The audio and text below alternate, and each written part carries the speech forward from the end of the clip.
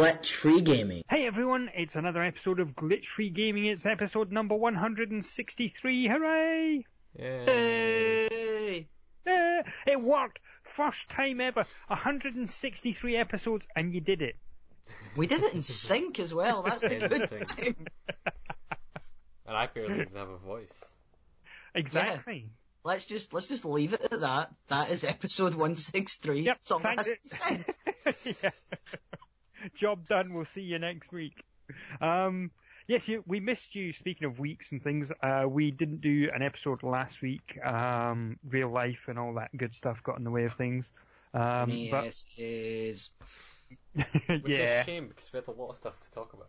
Well, we did. So we're doing an episode tonight, and as you can tell, Kieran's he's got the lurgy. So we're trying to do. It's going to try and do a cut down one, but we're still going to try and pack everything that we spoke about in. Yes. So, who wants to start us off? Seeing as probably the one thing that we're probably going to talk about is one thing that we all did together. So who wants to start us off? I'll go first because I've only played the one new game. I'm still quite deep in the old Madden. It's got its teeth into me and it's not letting go. But the one new game I have played is very nicely. The girlfriend bought me This Is the Police because I'd been eyeing it up for a while and it went on sale on Steam and she noticed. All right. So I've been playing This Is the Police. I got it on Monday night.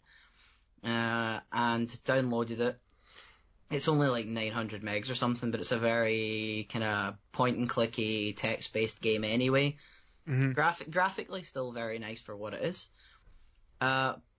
So I downloaded it, and before I knew what I was doing, I think I started playing at 8, and before I knew what I was doing, it was 2 a.m. Oh wow. Yeah. Didn't expect it to be that good. I'd watched a couple of YouTube playthroughs, found it quite interesting. Didn't expect it to lose that much time to it, to be honest.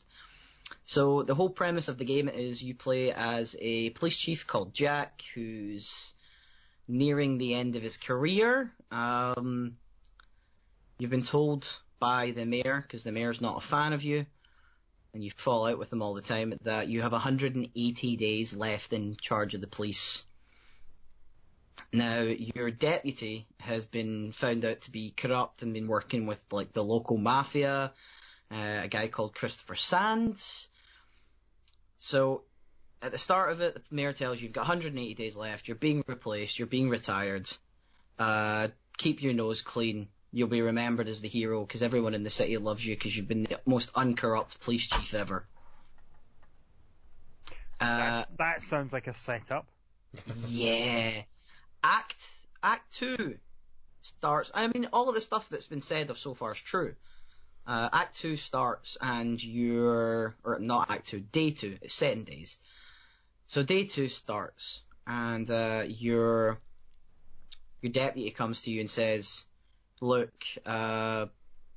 actually, firstly, at the end of Day 1, you say to your deputy, can you put me in touch with no one illegal, but some people who might want some favours, because you're going to try and get a stash of money away for your retirement. So in that case, you're talking about maybe people who ask you to send out a couple of cops to be bouncers at a nightclub, or a boxing club that asks you to send a couple of police officers down for showcase exhibition matches, things like that, where you back pocket a little bit of money, split it with your officers, and you're trying to build up your stash. Day 2, he comes to you, tells you that your deputy comes to you and tells you that he's been given one option by Christopher G. Sands, and it's that he gets out of the city and leaves, but he puts Sands in contact with you, and you're going to be the new corrupt person at the police station to do stuff for the mafia. You're given 2 options. You can either refuse him, which I've seen in a playthrough on YouTube doesn't end well for him or his family.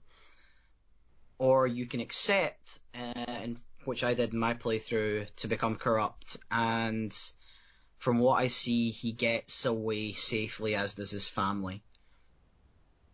That's the first kind of big choice you have to make. Right. So each day goes by, you've got to start with 14 officers, 7 in each shift, and 4 detectives, 2 in each shift. And you start, and it's a map of the city, and calls come in, and like they pop up in speech bubbles, and it's like, oh, there's an attempted rape happening here, an attempted murder here, a robbery here, noise complaint here, and you get to so you get to drag and drop whatever officers you want into whichever crimes.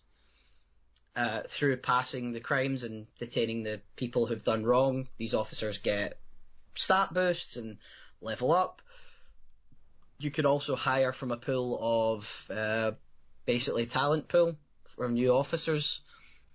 Within the first 2 days, I managed to have 4 officers killed in line of duty. That was nice of you.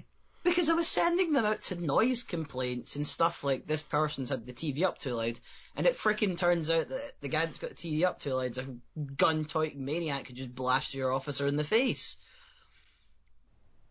Oh, and then I hired a really, 1,200 stat points guy. He was like, oh, great, he's in the talent pool, I'll take him, he'll replace the dead officer. Yeah, he came to work drunk and crashed his car and died. That's pretty cool. And then you get bigger cases like mass murderers and serial killers and jewel heists and stuff, and you put detectives on that, and throughout the days they get clues which give you pictures which are called scenes, and you go through all the interviews, and you can put the picture together from the interviews, so you put maybe 5 or 6 pictures, however many it is, in order, and then you crack the case. And that's how you do detective missions. So that's how every day goes. Like, plain and simple, you lose officers, you gain officers, you'll get stuff in from City Hall, and you need to try and keep them happy or not keep them happy. If you don't keep them happy, they'll cut your budget, and that means you get less officers, or you don't get paid as much, or you won't get bonuses this year. Paul, what does the game look like? Are you actually controlling somebody, or is it just text-based? Text-based and picture-based. Right, because it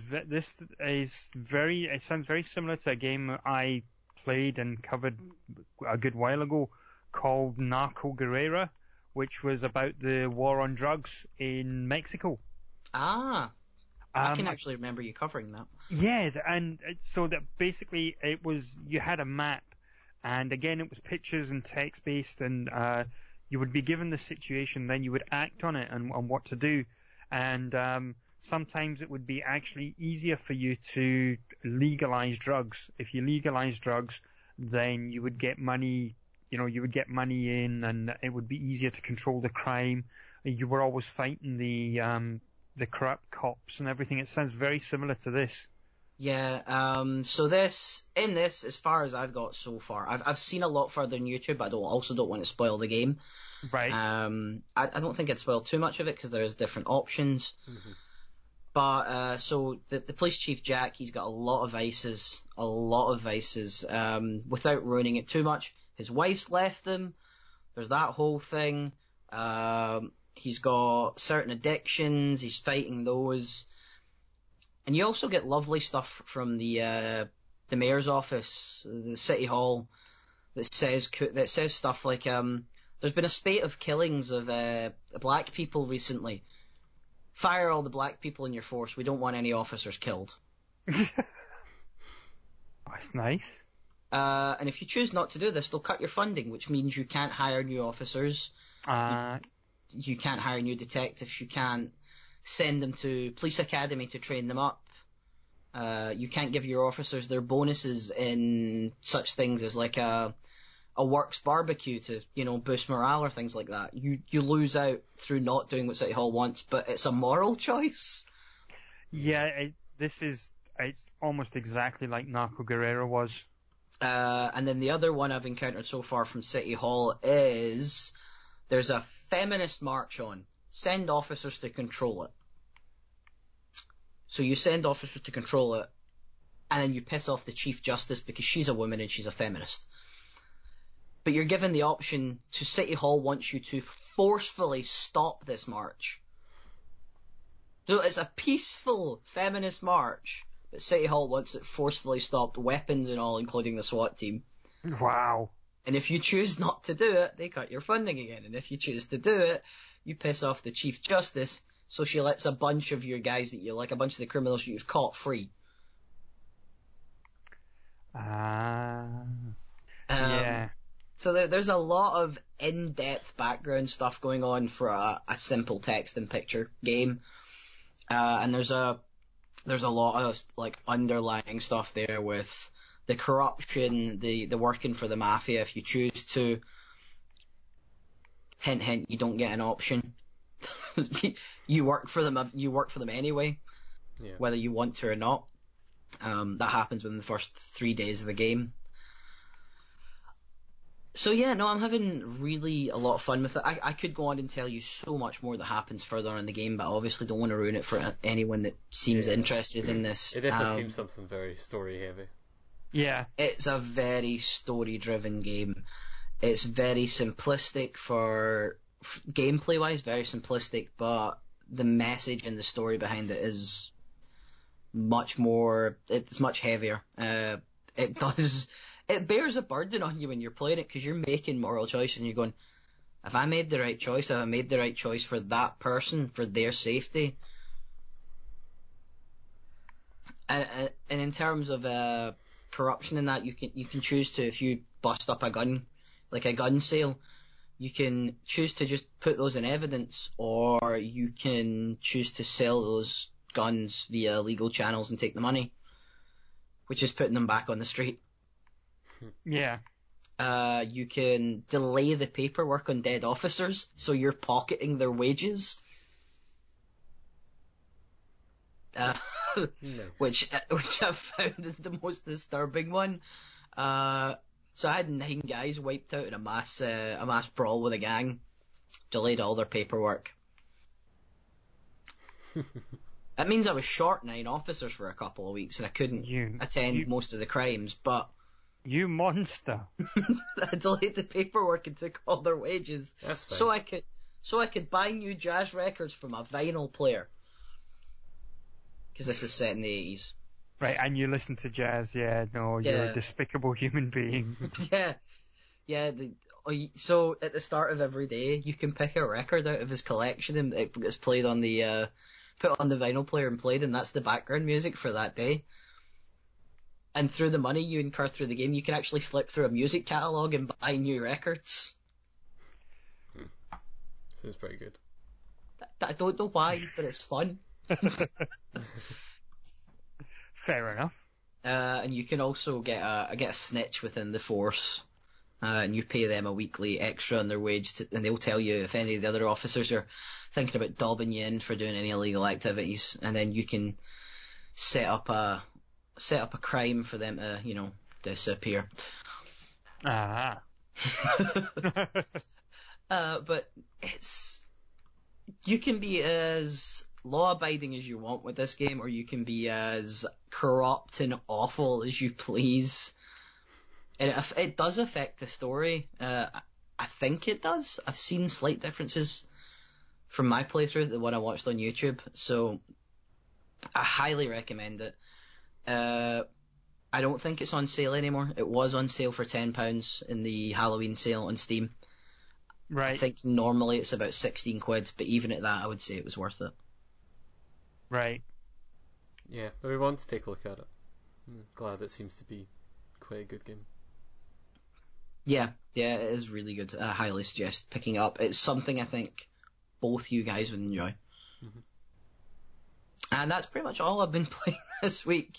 I sunk a good 4 or 5 hours into that the other night without realising it. Alright, okay. Cool. So you've not got anything else to talk about then? Absolutely nothing. Just This Is the Police, unless you want to hear about the continuation of my Madden career. No, I think we'll move swiftly on. Kieran, what have you been up to? A couple of things. I acquired an Xbox One as someone was getting rid of theirs. Yes. Acquired. Well, bought. I sent up money for it. I then promptly bought a shitload of games for it, which was a bad idea given it was the end of the month and right before payday, and not the smartest thing I've ever done. Uh-huh. But primarily what I've been playing is Sunset Overdrive. Excellent. Which is one of the games that I wanted an Xbox One for in the first place. Yes. It's a very, it's one of those games that we played it at EGX back when we went a couple of years ago, and it was awesome and sold me on it. But just in general, the idea of like an open world game by Insomniac, it sounds great to me in general. Yeah. And as it turns out, the full game's awesome. We probably talked about it back at the time when it came out, because I know you played it at the time, Mike. Yeah. But it's just a really solid open world game. All the traversal stuff is really fun. There's lots of like bouncing off of everything. Pretty much everything you can use as a bounce pad, like cars on the ground or trees or just anything you can use as a way to get higher up in the air, and then you can grind off of power lines and stuff like that. And it's just really good. Yeah. And all the while you're shooting these mutants that are definitely not zombies, but are also pretty much just zombies, which is pretty awesome. Yes. It was one of my favourite games of the year when it came out. Mm-hmm. And the humour in it is just it's just spot on for the world that it's in. It balances that. The humour is the right line of kind of corny and just dumb. Right? I found the humour a bit hit and miss in some places, but for the most part it's been pretty good. Yeah. And overall, just like the world is great. Like it's bright and colourful and silly. Everything explodes real good. You've got really silly guns that are shooting records at people, or my favourite one's actually just a flame shotgun. Just a really simple flame shotgun thing, but it's just so good. It just wipes so many things out. But yeah, I've been playing a lot of that. It was weirdly reminding me in places of like Dead Rising. Yes. Just because of the way that because for people who don't know, the base story of the game is an energy drink company was giving out free samples of their new energy drink, which they rushed to market and bribed people to get past the health and safety testing and stuff like that, and it turns out it turns people into freakish zombie monsters. So they quarantine the city. So there's all these freakish energy drink monsters running around everywhere. And sorry? No, I was just going to say, so they're all me on cans of Monster then? Pretty much, yeah, it's basically just Monster. Yeah, maybe a bit more sedate though. Yeah. Yeah. We've all seen me. But basically, it does the Dead Rising thing of the longer you stay in one place, like hordes of zombies are going to start showing up. You end up having to shoot your way through crowds of them. But then because you've got all this cool traversal stuff, you just bounce off a car, grind off a railing, and get out of there. Yeah. So yeah, I'm really enjoying that so far. I'm not super far in with it. I've got to I finished kind of the tutorial-y stuff near the start. I've got to the bit where you meet a bunch of people that hold like a bunch of like scouts and stuff like that that have holed up inside a Japanese museum. Yes. Yeah. And they've decided to devote themselves to Bushido Code, even though none of them know anything about the Bushido Code. They just happened to be in the museum when all this shit happened. So I've just finished helping the rich kids, basically. Kind of the tutorial-y stuff.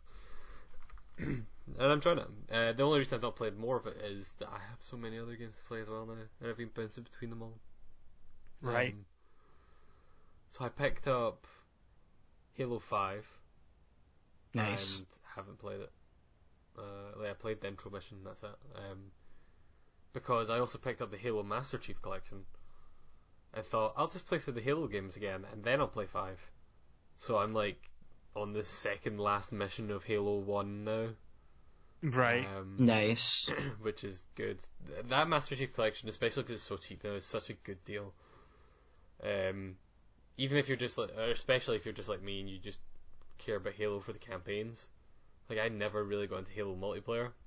I liked the I like the firefight mode, and I played a decent amount of Halo Reach with you, Paul. You did. We got quite into Halo Reach multiplayer for a bit with the oh shit, what's the name of that mode that just throws you into the completely arcadey, silly modes all the time? Firefight? No, it was the something bag. Oh, yeah, I know what you're talking about. Like, it was the random game modes all the time. Yeah, it was just random game modes, so just be like, everyone's got rocket launchers, everyone's got railguns, everyone's got jetpacks. Everyone's got big heads. Yeah, basically, it was that. So I played a lot of that Reach, but I knew I wouldn't be playing any of the multiplayer when I got Master Chief Collection. It was just single player stuff I wanted it for. Like, at most, maybe co-op at some point if someone I know picks it up, but it's probably not going to happen. But I played a lot of Halo 1, which in that is the anniversary edition that they brought out for the Xbox 360 a few years ago. Which I owned on 360 but never actually played. Right, okay. But it's a very, very good version of that game.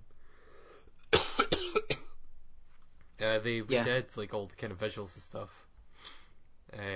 So it looks like a much more modern Halo game.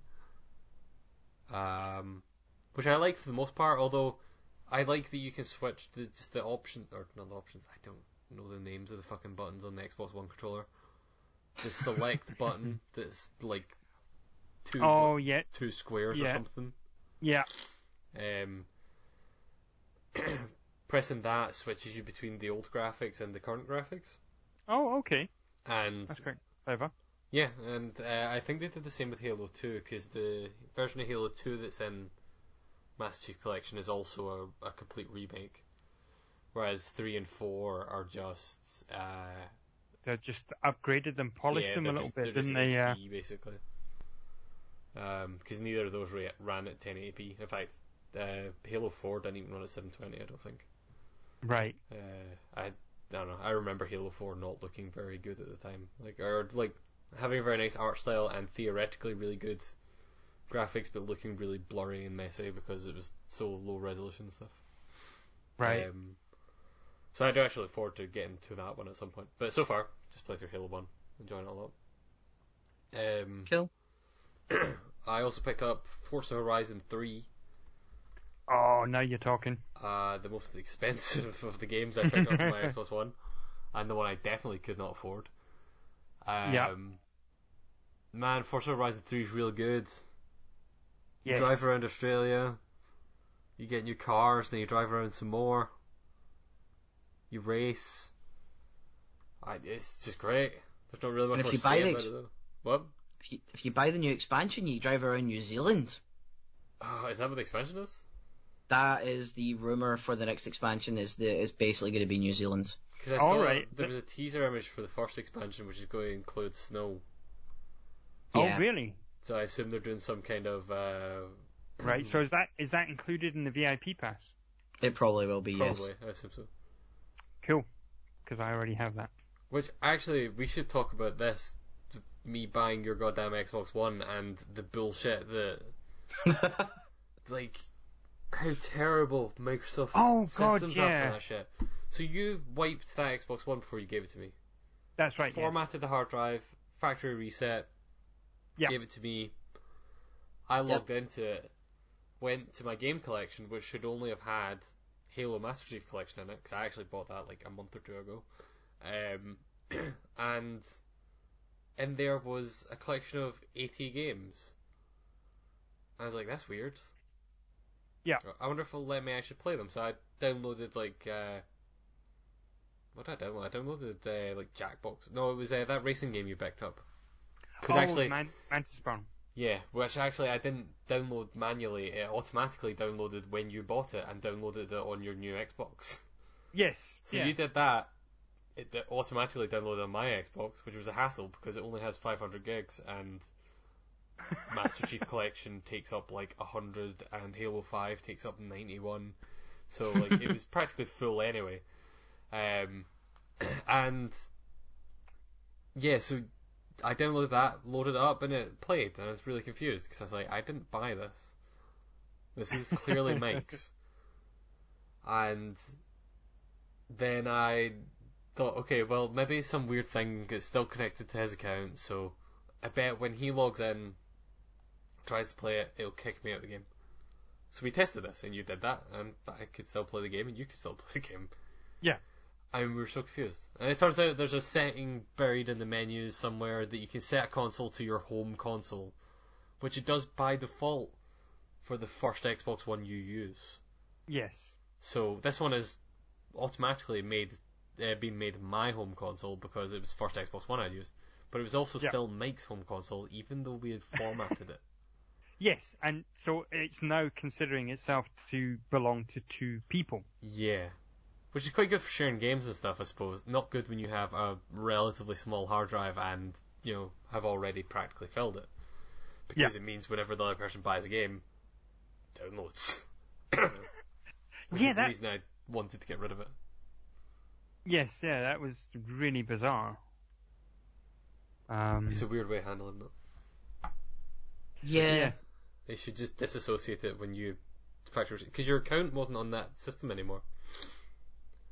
Like, there was no way. I assumed, it's kept Mike's account on here, I'll just delete Mike's account. But my account was the only one on there. So. Yeah. I don't know, the consoles, when they work, it's fantastic. Yeah, it's strange. Just technology is so. The new Xbox that I got was I got the Xbox One S, and the reason for that was because I've now I upgraded my television a little while ago, so why not get I had the opportunity to get the new Xbox, and that means I can see the shiny new graphics, and it's all running lovely in 1080p or 4K or whatever the fuck it's doing now, which is fine, lovely. But see the TV, you switch everything over, and everything looks nice anyway, and this, you're getting the graphics look shinier and they look crisper and things like that. That was fine. But what I noticed, and it was this week that I did it as well, that I was having a little bit of trouble with my television, because I thought there was a dead pixel, and I thought, oh no, that's all I need. But with these, the smart TVs now, they've got self-diagnostics and things like that. So it runs a diagnostic, and it clears itself, and the dead pixel disappears. And it says, oh, by the way, we've now set your TV to optimum settings. And I thought it was already there, but crack on. And then when I put in Forza Horizon, it's now running. I don't think it was running at 1080p before. So it's running at, I don't know, 4K is still at 1080p or. No, 4K is higher. It's not. 4K is basically 4 times 1080p. Right. Okay. Well, that's what it's doing now, and that's the first time it's done that. Yeah, it's properly upscaling it, and it's like, wow. Yeah. That's awesome. Yeah, so it looks absolutely stunning. It just even not statically, but those loading screens where it shows you like the landscape, and you see the little jackal walking across. It's really crisp and clear now. It's like you could reach into the TV and kind of give him a pet. Because that game looks so good, and yet, like, just in general, it's a really pretty game. Yeah. Yeah. Yeah, that's on my next list of things to get, is a shiny 4K TV, despite the fact that I'm refusing on purpose to buy the PS4 Pro to get the 4K resolution, because am I giving them more money than I have to when my current console will play the same games? Well, yeah, Paul, well, we'll probably get into it. Well, I may as well get into it now, but the reason what had happened was I had some birthday money and things left over, and so that was fine. And I wanted to get the new Gears of War. I wanted Gears of War 4. So yes. Gears of War 4 on the console is going to cost you 60 quid, 50, 60 quid, or it's going to cost you 50 quid in the shops. Okay. And I walked in, and the deal was for 310, I think it was. 300 quid. There or thereabouts, give or take £10. For 300 quid, you're going to get the limited edition a limited edition console with the terabyte hard drive, and it does the 4K and all of that. You're going to get Gears of War, and you're getting Battlefield 1. There was other games as well. I think FIFA was one of them. So you could either get the FIFA console or the Battlefield console. Yeah. That's pretty deep, and they call it the early adopter super duper version or something of Battlefield. I think it's called that. It's not called the super duper version, but it's something like that. Super duper early adopter version or something. Yeah. Mike for Game Naming 2016. Yes. But it had so you're getting the advanced edition, which normally costs you 60-70 quid, and you're getting a game that will cost you 50 quid anyway. So the console, that when you take that down, the price of the console is coming down. It was a really good deal. Hopefully Sony do that with the PlayStation Pro. Yeah, hopefully. Yeah. To be fair, I would probably buy the Xbox One S for the 4K version and stuff like that, because I don't own an Xbox One. Yeah. My kind of point is I can't willy-nilly fling more money at Sony because I want a PS4 that's going to play the same games as this one, but in a slightly higher resolution. Yeah. You know what? I'm glad I did it for this one because I wanted the bigger hard drive and all of that. Yeah, no, that's... I don't know if I would do it again for my PlayStation because, my first PlayStation, if we remember going back a few months, my first PlayStation 4 died, the disk drive died in it. When I spoke to Sony's helpline, it was going to cost me $150 for them to look at it, and then they would send me a bill for repairs. And so that's when I just got the terabyte one with the Lego Star Wars. Yeah. So there's no way in hell I'm buying another PS4 anytime soon. Yeah. I'm actually, as far as the Xbox One's concerned, I'm actually waiting on their version of the PS4 Pro. Project Jaguar? No, Scorpio. Jaguar is the type of CPUs it uses. Yeah, that's what it is. So I'm probably waiting on that just to see what that looks like before I make a choice. And when that comes out, the Xbox One S might drop in price a little more. So yeah, definitely. Yeah. I'm going to buy a Switch. So am I. I'm not even going to joke and say I'm not buying one because you're totally going to buy a Switch. No, you're totally... Given everything we know about it from the fucking 3-minute trailer. Yes. Sold. Yeah. Cool. So have you bought anything else for the Xbox? For the Xbox? Probably, no. I don't think so. I think you gave me that code that came with Gears of War 4, so I have all the Gears of War games as well. Yes, that's right, yeah. Which is also the reason my hard drive... I literally have 50 gigs left on that hard drive. Nice. Because it installed Sunset Overdrive, Halo Master Chief Collection. Also, it takes up 100 gigs for the fucking OS. Yes.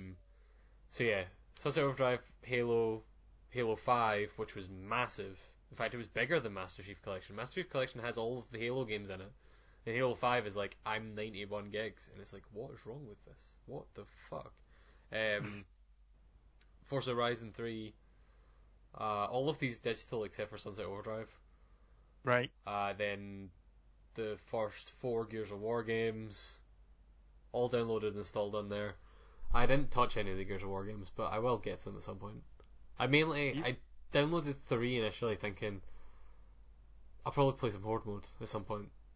I'm sure I can encourage Paul to dust off his 360 and you to load up Gears of War 3 even though you have 4, get some Horde mode going, but could I use my 360 though when you're on the Xbox One?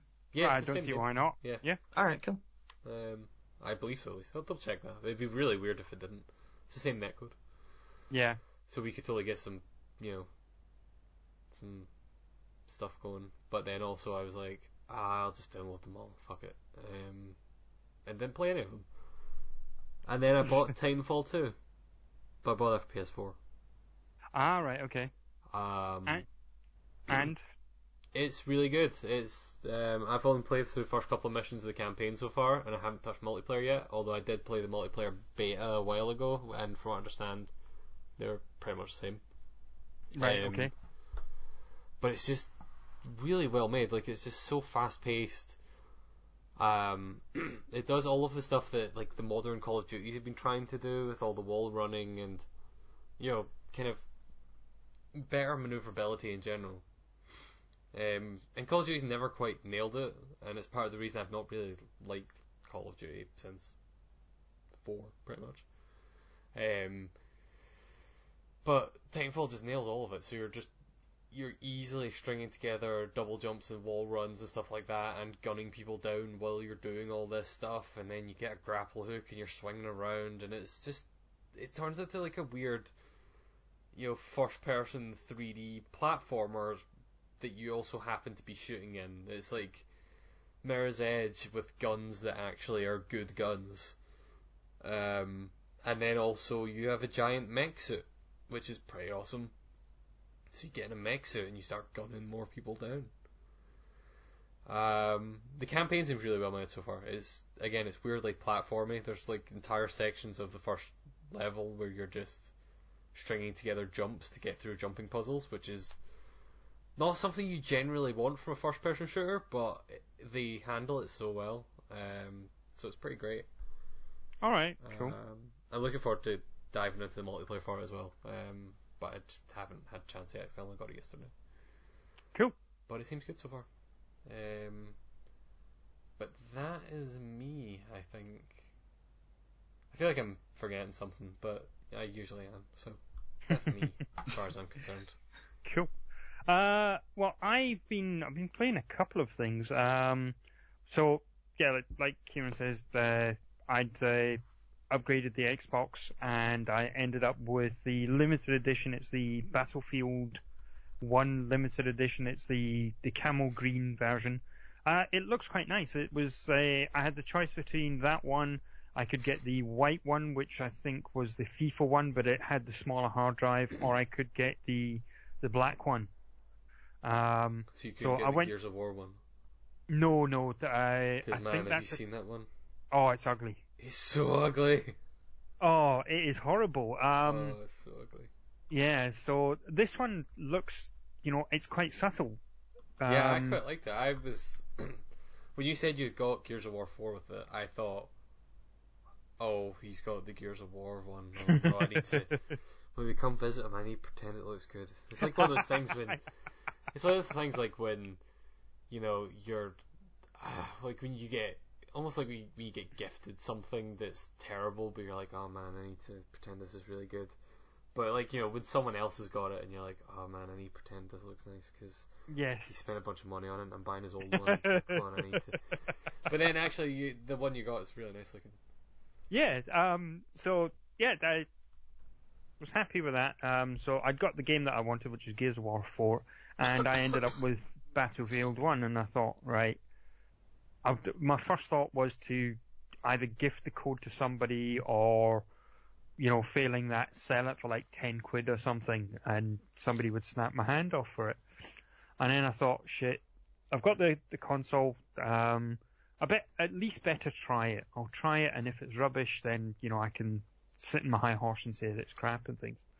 So I've played a little bit of that, and you know what? I can't believe I'm going to say this, but it is actually very fucking good.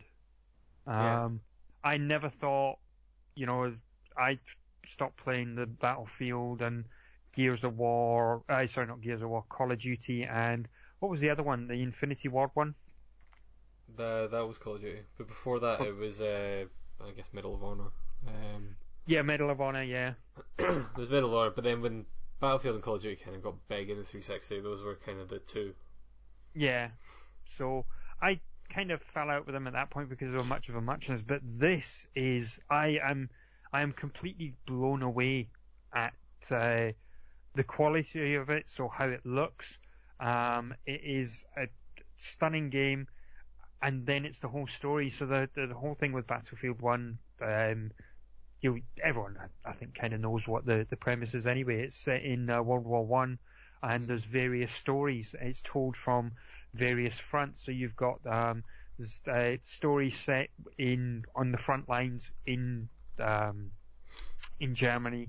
There's a story set in Gallipoli. So you've got the Australians storming Gallipoli. You've got the battle set in the Italian Alps. There is also story told from the kind of point of view from the RAF, and they're flying. You're doing missions over Germany, a little bit over France, and you go back to Britain as well. There's also you're fighting alongside Lawrence of Arabia. So it's these key points from history, and you're fighting in all these stunning locations, and it is really, really good. I have done so. The first one that you do is part of the. Oh God forgive me because I've forgotten the name. It's the American. The Harlem Hellfighters. Harlem Hellfighters.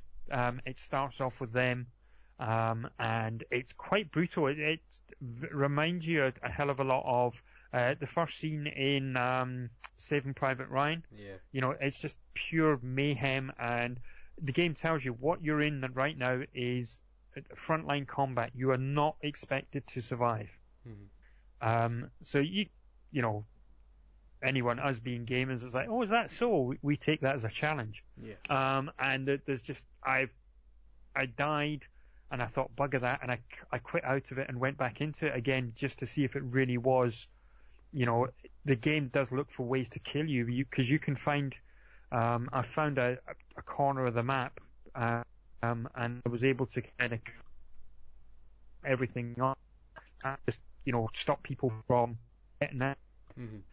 And the game finds a way to units and things, so that you can. That's part of the story. That's what they want to happen.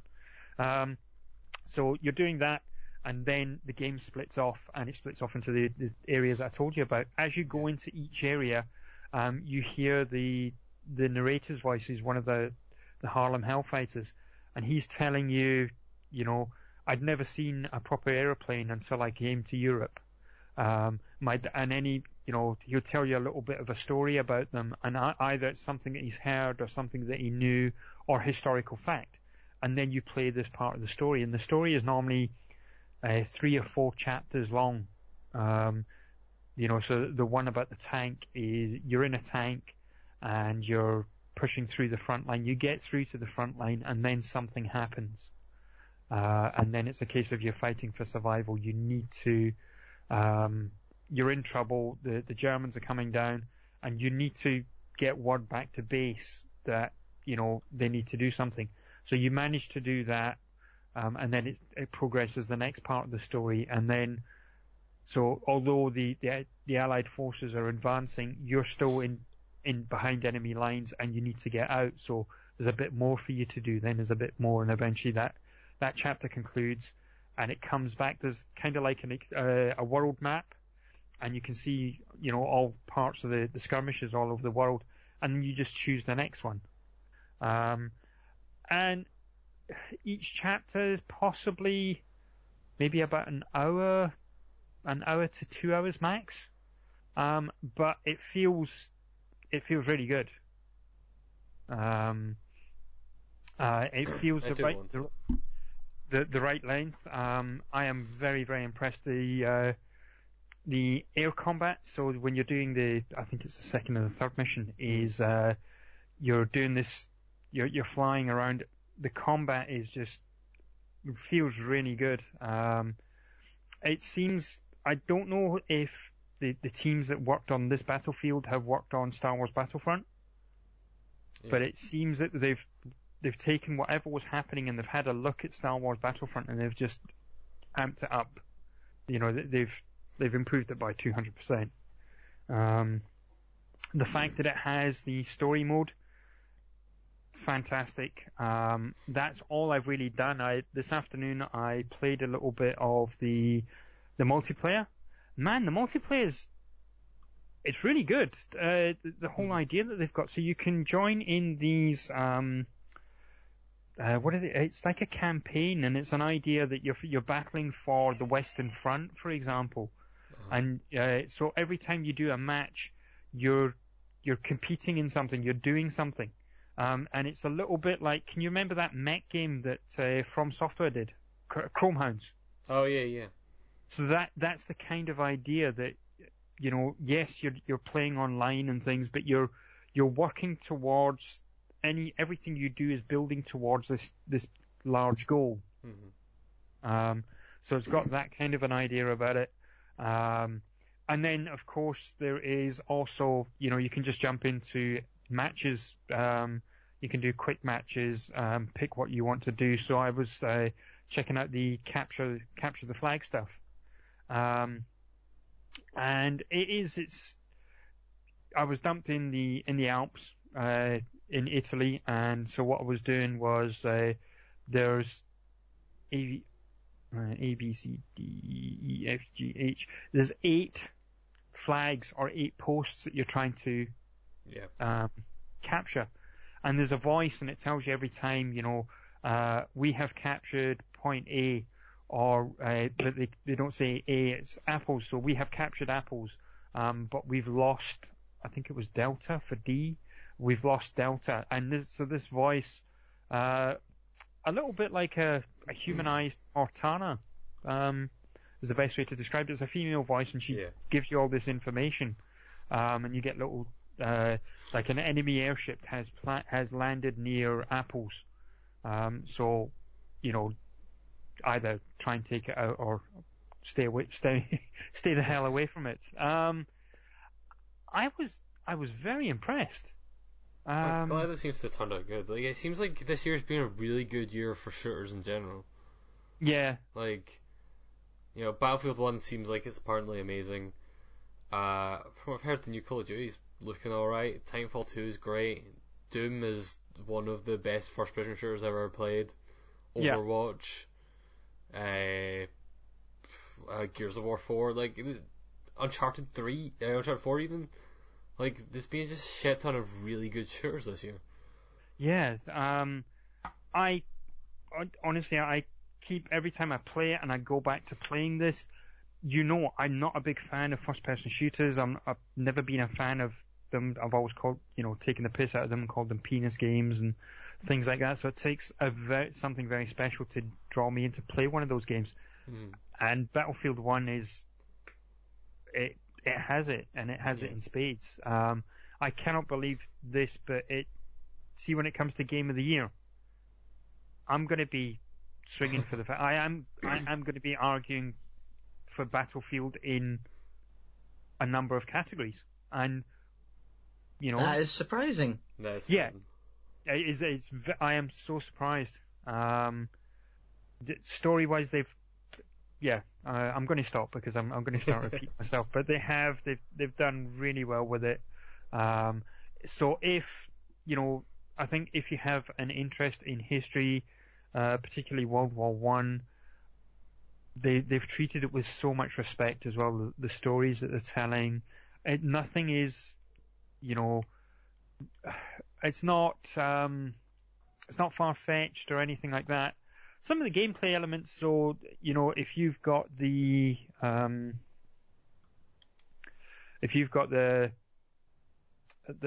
you get hit by bullets, you've got this thing where it takes your health down to a certain point, and if you hide, you regenerate. So it's you could say it's a bit like Halo, Master Chief type thing. Yeah. But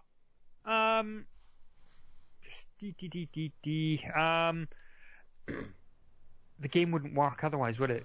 You need to have that little bit of suspension of disbelief. Definitely. But if it was based on, like, if it was super accurate to World War One, you would play as, 1,000 characters within the space of like a couple of minutes because they all keep dying. Yeah. Like, you have to at some point make people a bit more survivable than the actual soldiers in World War One, because that's how that war worked. Yes, exactly. So, yeah, liking it. It's really good. So Gears of War, the game that I really wanted, I've put it in, and here's the even more surprising thing. It's more Gears of War. The last Gears of War I played was Gears of War 3, so a good number of years ago. I put it in and it's good. It looks very pretty, and it was like, yeah, all right, I'll get to you. Yeah, you know, but back to Battlefield. Yes, back to Battlefield, which is very strange. Yeah. Yeah. Other than that, World of Final Fantasy. I picked that up. Haven't played too much of it. I've played about 90 minutes of it, if I remember correctly. Lot of fun. That is Final Fantasy Pokemon. Yeah, I played the demo of this and quite liked it. I didn't finish the demo though, and then people told me that apparently you get stuff for finishing the demo, so I'm going to do that. I should probably finish that demo. Oh, maybe I should stop what I'm doing and play the demo then. Play the demo, finish it, replay the intro of the game again. Yeah, I'm not sure. I can't remember what it gets you, but it gets you something. Right. Seems cool. Cool. But that game's basically Pokemon with Final Fantasy characters, right? Yes. Yeah. You're walking around the world, and I haven't played it enough to remember all the names of the bits and bobs. But instead of Pokeballs, you've got these little crystal cubes, and it's weird. The system is strange. The first time you meet a new monster, so let's say you meet a Cactuar, and the first time you meet it, you get a Cactuar cube automatically. So what you do is you fight it, and it's turn-based combat, so it's going back to kind of like Final Fantasy 3, 4, 5, up to Final Fantasy 9, that turn-based combat. Yeah. You can there's a button you can switch, and it turns back to the classic menu. It's the exact same color scheme that was used in Final Fantasy 7. So it's all fan service and everything. Yeah. But so you meet this character, you weaken them, and then you throw this cube that you automatically got for bumping into them. If you catch him, that's fine. Sometimes they may break out, like a normal Pokemon. You throw a Pokeball and they'll skip it. The thing is, though, you don't have any more of these crystals or prisms or whatever they call them. I'm assuming that you're going to be able to buy them in shops and things. I haven't got that far yet. But so you basically get one free opportunity to catch them. If you do, no problem. So at least the way it's kind of been, and because normal, I think every beastie that I've bumped into, I've been able to catch one of them, and then there's more of them that spawn up and things like that. Mm-hmm. So I think the way the game is playing, if you turn down the settings, you probably could go through the entire world and catch at least one of everything. Yeah. But it's better for you to catch, multiples of the same thing, maybe because of their abilities or their strength and things. The other main difference with Pokemon, you guys will know this as well, is where you can have the monsters. What you do is you stack them. So you basically build up like a human tower. Did you guys do this in the demo? Yeah. I didn't. Oh, right. You basically have like a living tower. So if you've got a really big beastie, they would be down at the bottom. And then the human is always the medium. They're always the one in the middle. And so they would be. Yes, yeah. They would be the person riding on the beastie, and then you might have a Chocobo chick on your head. What you can do as well is there's certain abilities that certain beasties can learn, and they will follow you in the world. So you'll be walking. The game is about a guy and his sister that have woken up, and they're traveling the world. I'm not going to go into the story, but they're traveling around the world, and you always see them on screen. You can switch to which one you lead and control. It doesn't make a difference. It's more of an aesthetic thing. So if you want the the sister to be, exploring the world, and she's the one you're going to have conversations with, you can do that, or you can let the brother do it. But the other thing you can do is you can have one of these beasties or a few of these beasties walking alongside you. And what they do is they kind of think of them like taking a dog for a walk. You would, the dog's not on a leash, it follows you and it goes around, has adventures with you. But if it finds something it will sniff things out or point things out for you to go and search and pick up bonus items and things like that. So like Fable. Yes, yeah. Fable 2. He'll just run around, pick up used condoms for you. Yeah. So, yep, I haven't spent too much time with it. Really liking it though. I think, because I'm away this weekend, I'm actually going to go and visit my folks. I'm seriously considering buying the Vita version of it as well, so I can actually play something when I'm down there as well. I'd be interested to see how well the Vita version runs. I think there's a demo for that as well, which I've been meaning to download, because it does seem like the kind of game I'd like to play portably, because it is kind of Pokemon-ish. Yes, that's the other thing though, is that it's not cross-buy, but it's cross-save. Yeah, that's fair enough. Yeah, That's how most things are these days, unless it's an indie game. Yeah. In terms of video games, I think that's it. I played a couple of I just checked out the PS Plus games. Mm-hmm. Yes.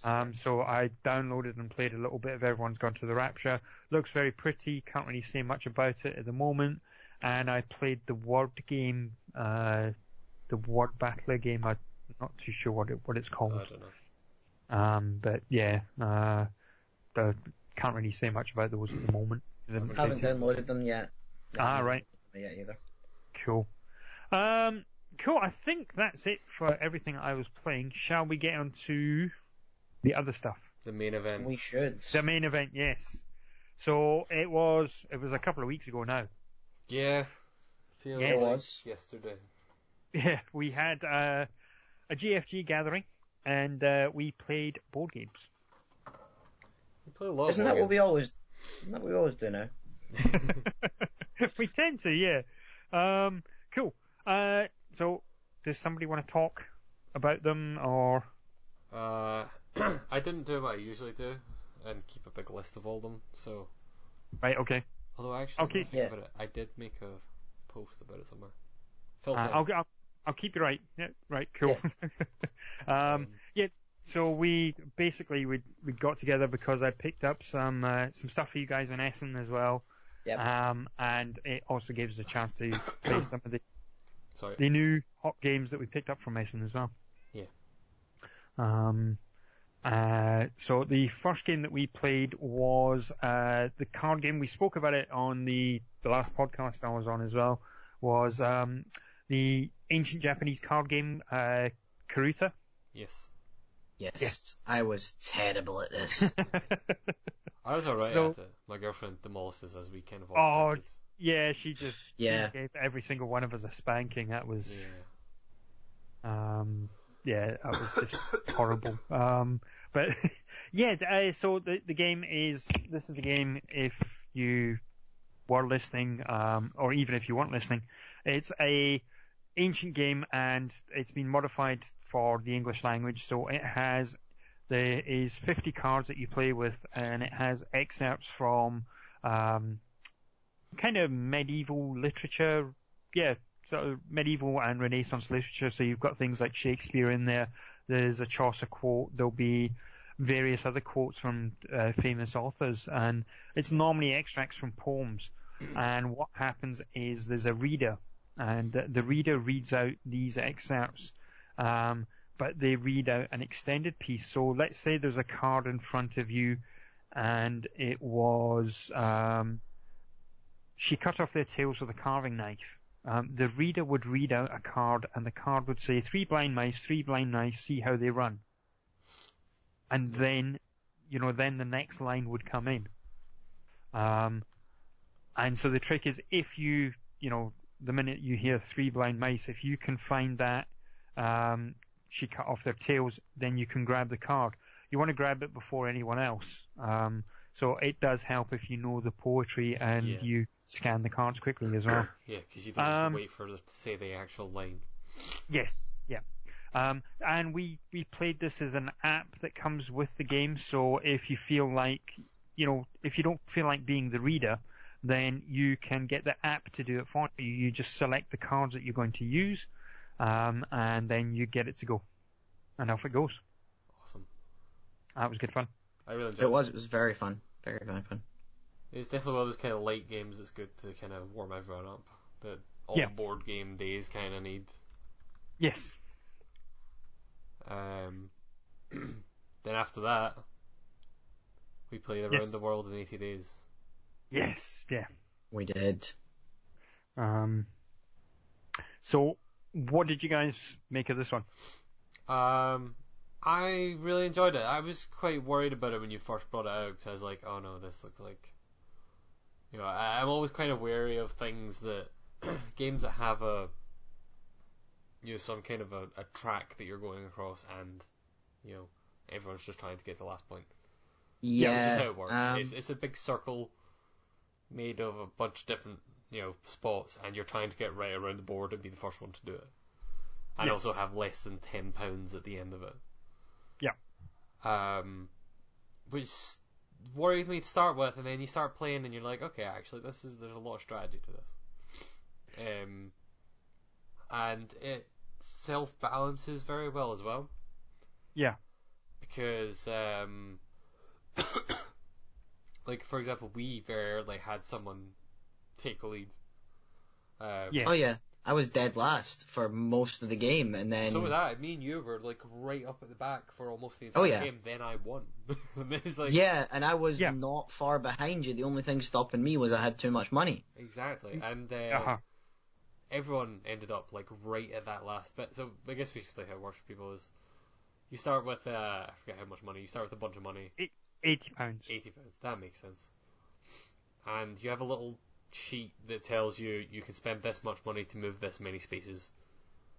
And when you land on a space, there's like 3 or 4 different types of spaces that let you do things. The one everyone seemed to just be jumping between every single time was what are essentially chance cards, which was kind of funny. Because there was definitely a point in that game where people stopped using the betting stages entirely. There's ones that if you land on it and it says like a 2 or a 3, if you're in that position when it comes around to your turn again, then you get a bunch of money. But everyone seems to just be going from chance card to chance card to chance card. Which is a way to play. It worked.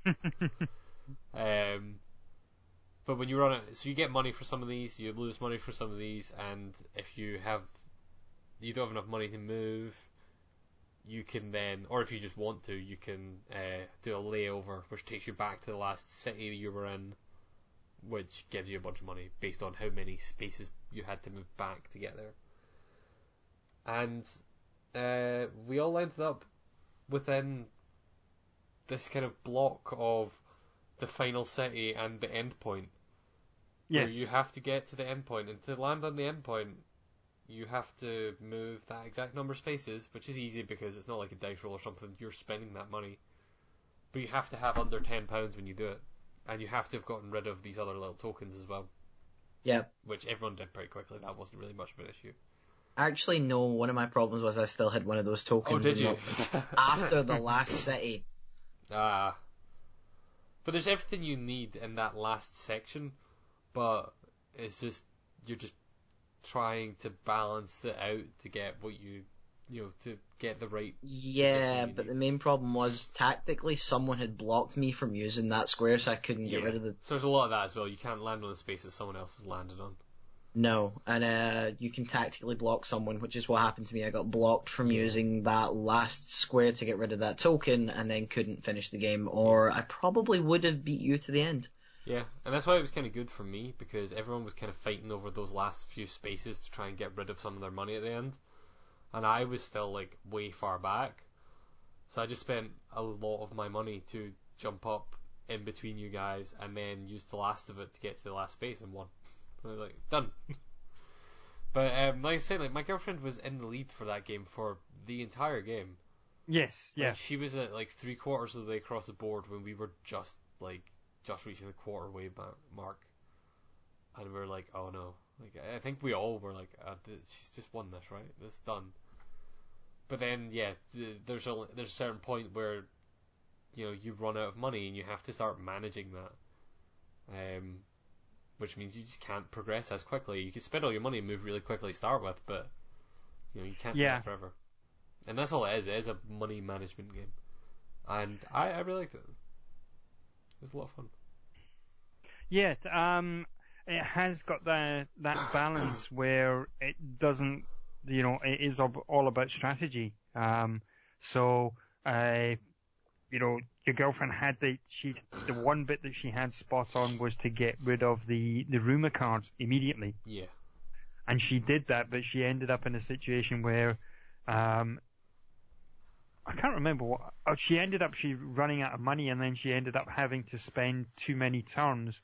And basically, what you can do is you can move backwards on the board, or you can miss a turn. And when you miss a turn, various things can happen. You may get rid of a rumor card, or you may be putting money in the bank or getting money from the bank.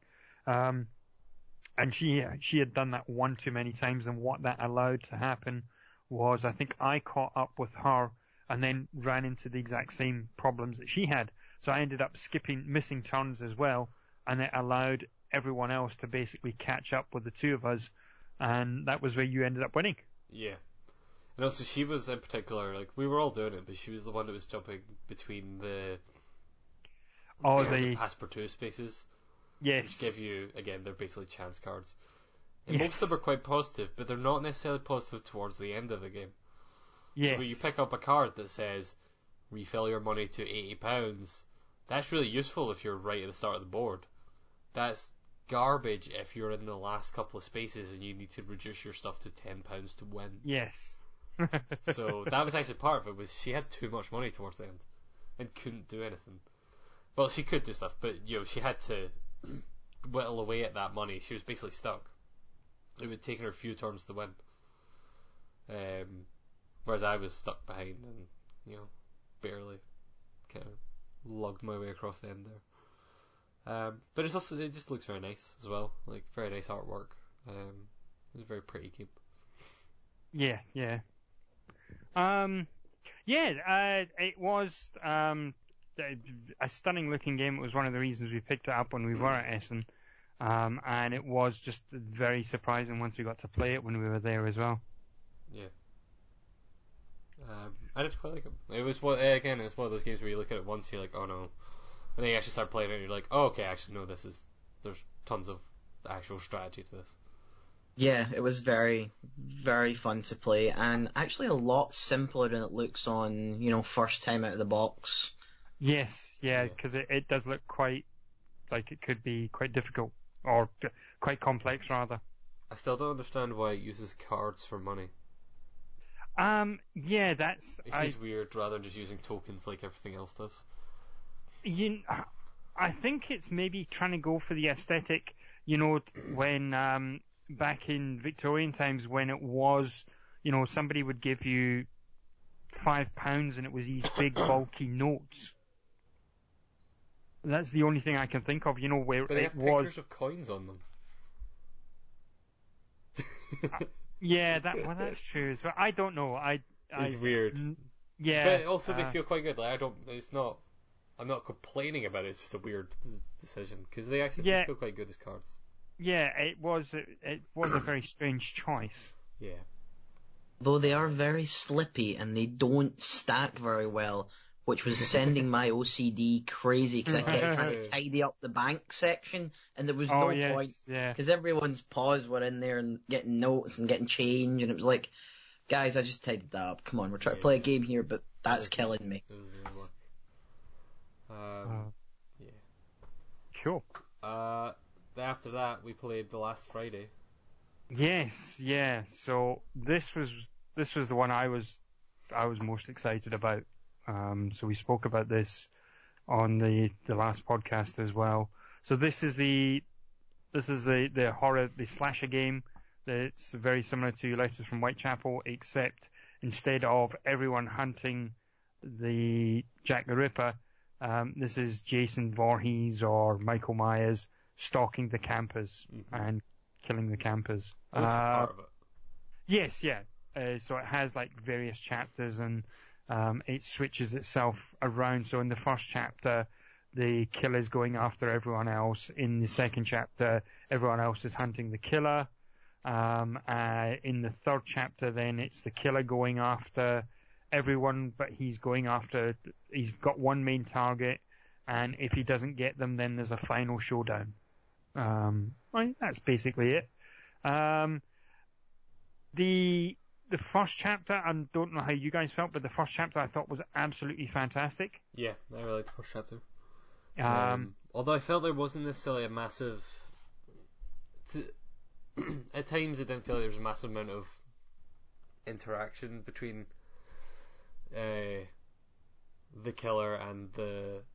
I mean, there ended up being at some point because one of our people got killed. But... Yeah. There's so much stuff to do in that first chapter that it feels like you could actually just have the killer go off and do his own thing and it doesn't really matter. Yeah. And it might actually be more beneficial in the long term. Like, the killer can go off and smash all of the cabins. And they could just ignore the people and just go about and just smash things.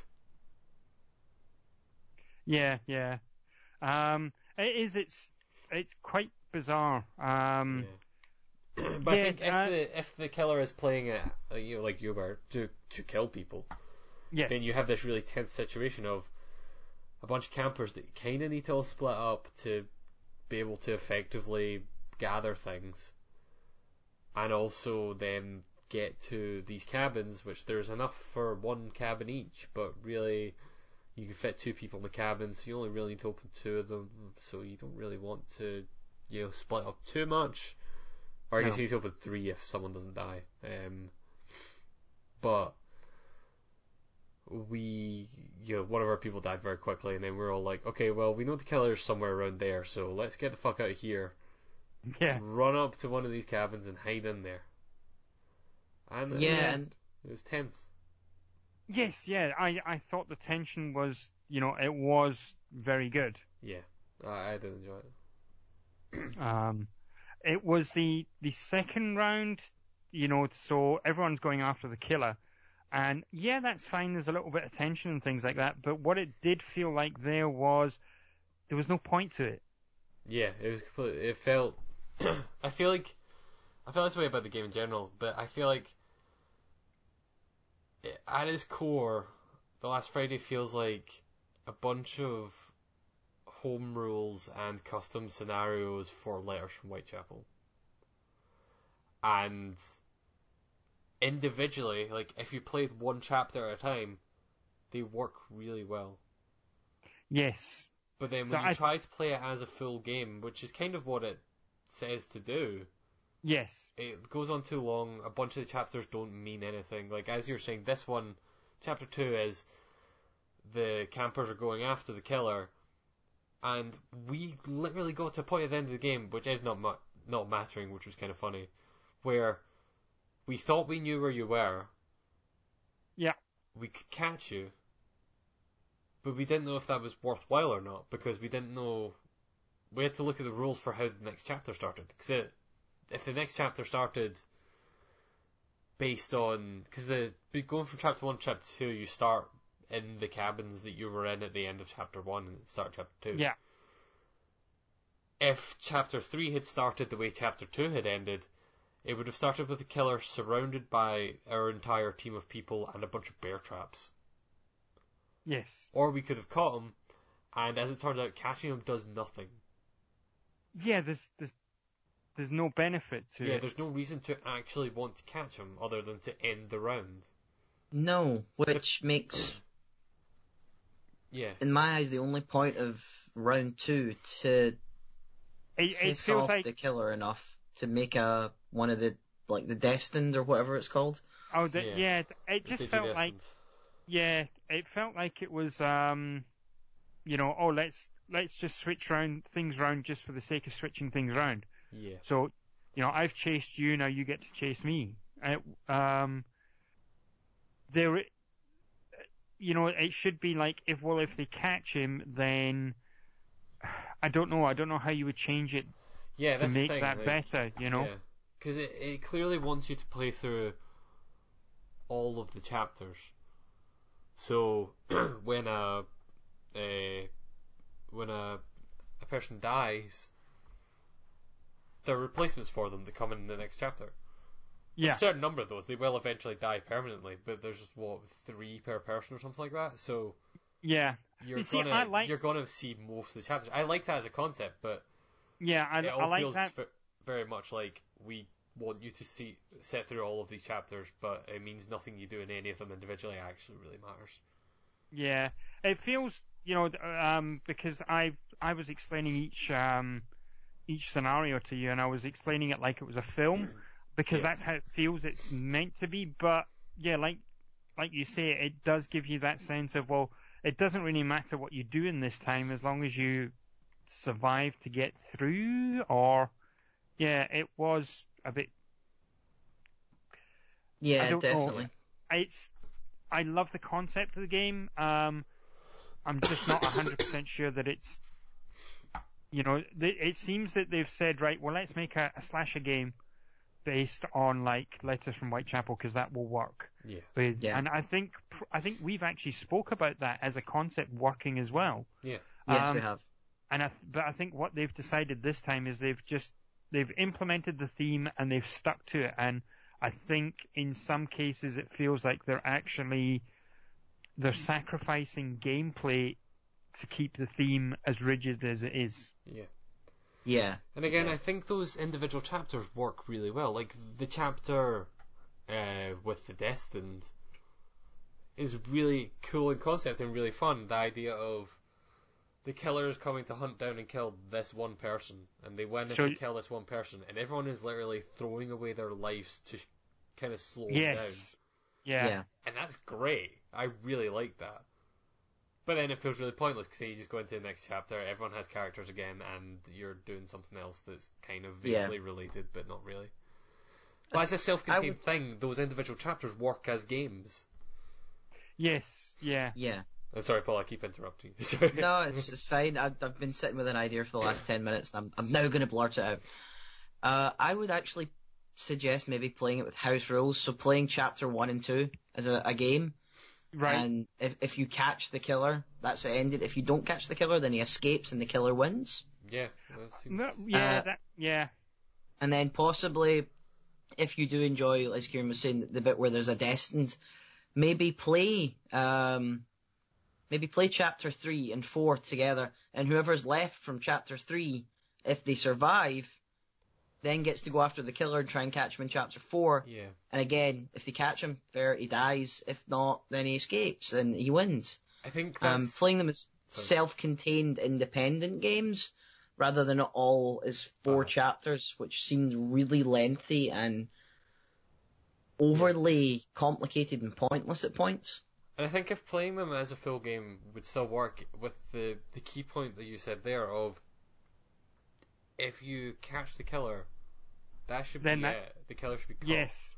Like, Letters from Whitechapel is not afraid to go, oh, on your first move, you said arrest this space and you arrested Jack the Ripper, the game's over. It doesn't say, oh, but then Jack the Ripper gets away and then night 2 starts.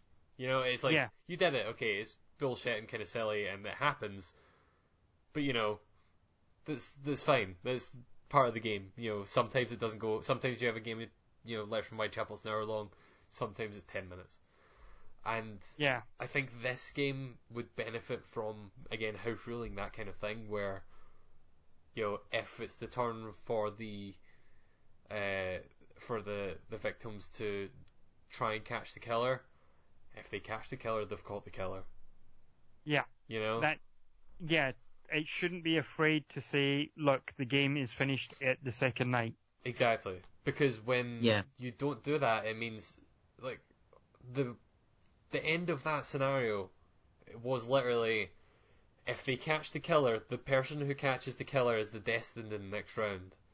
If they don't catch the killer, whoever is closest to the killer at the end of the round is the Destined for the next round.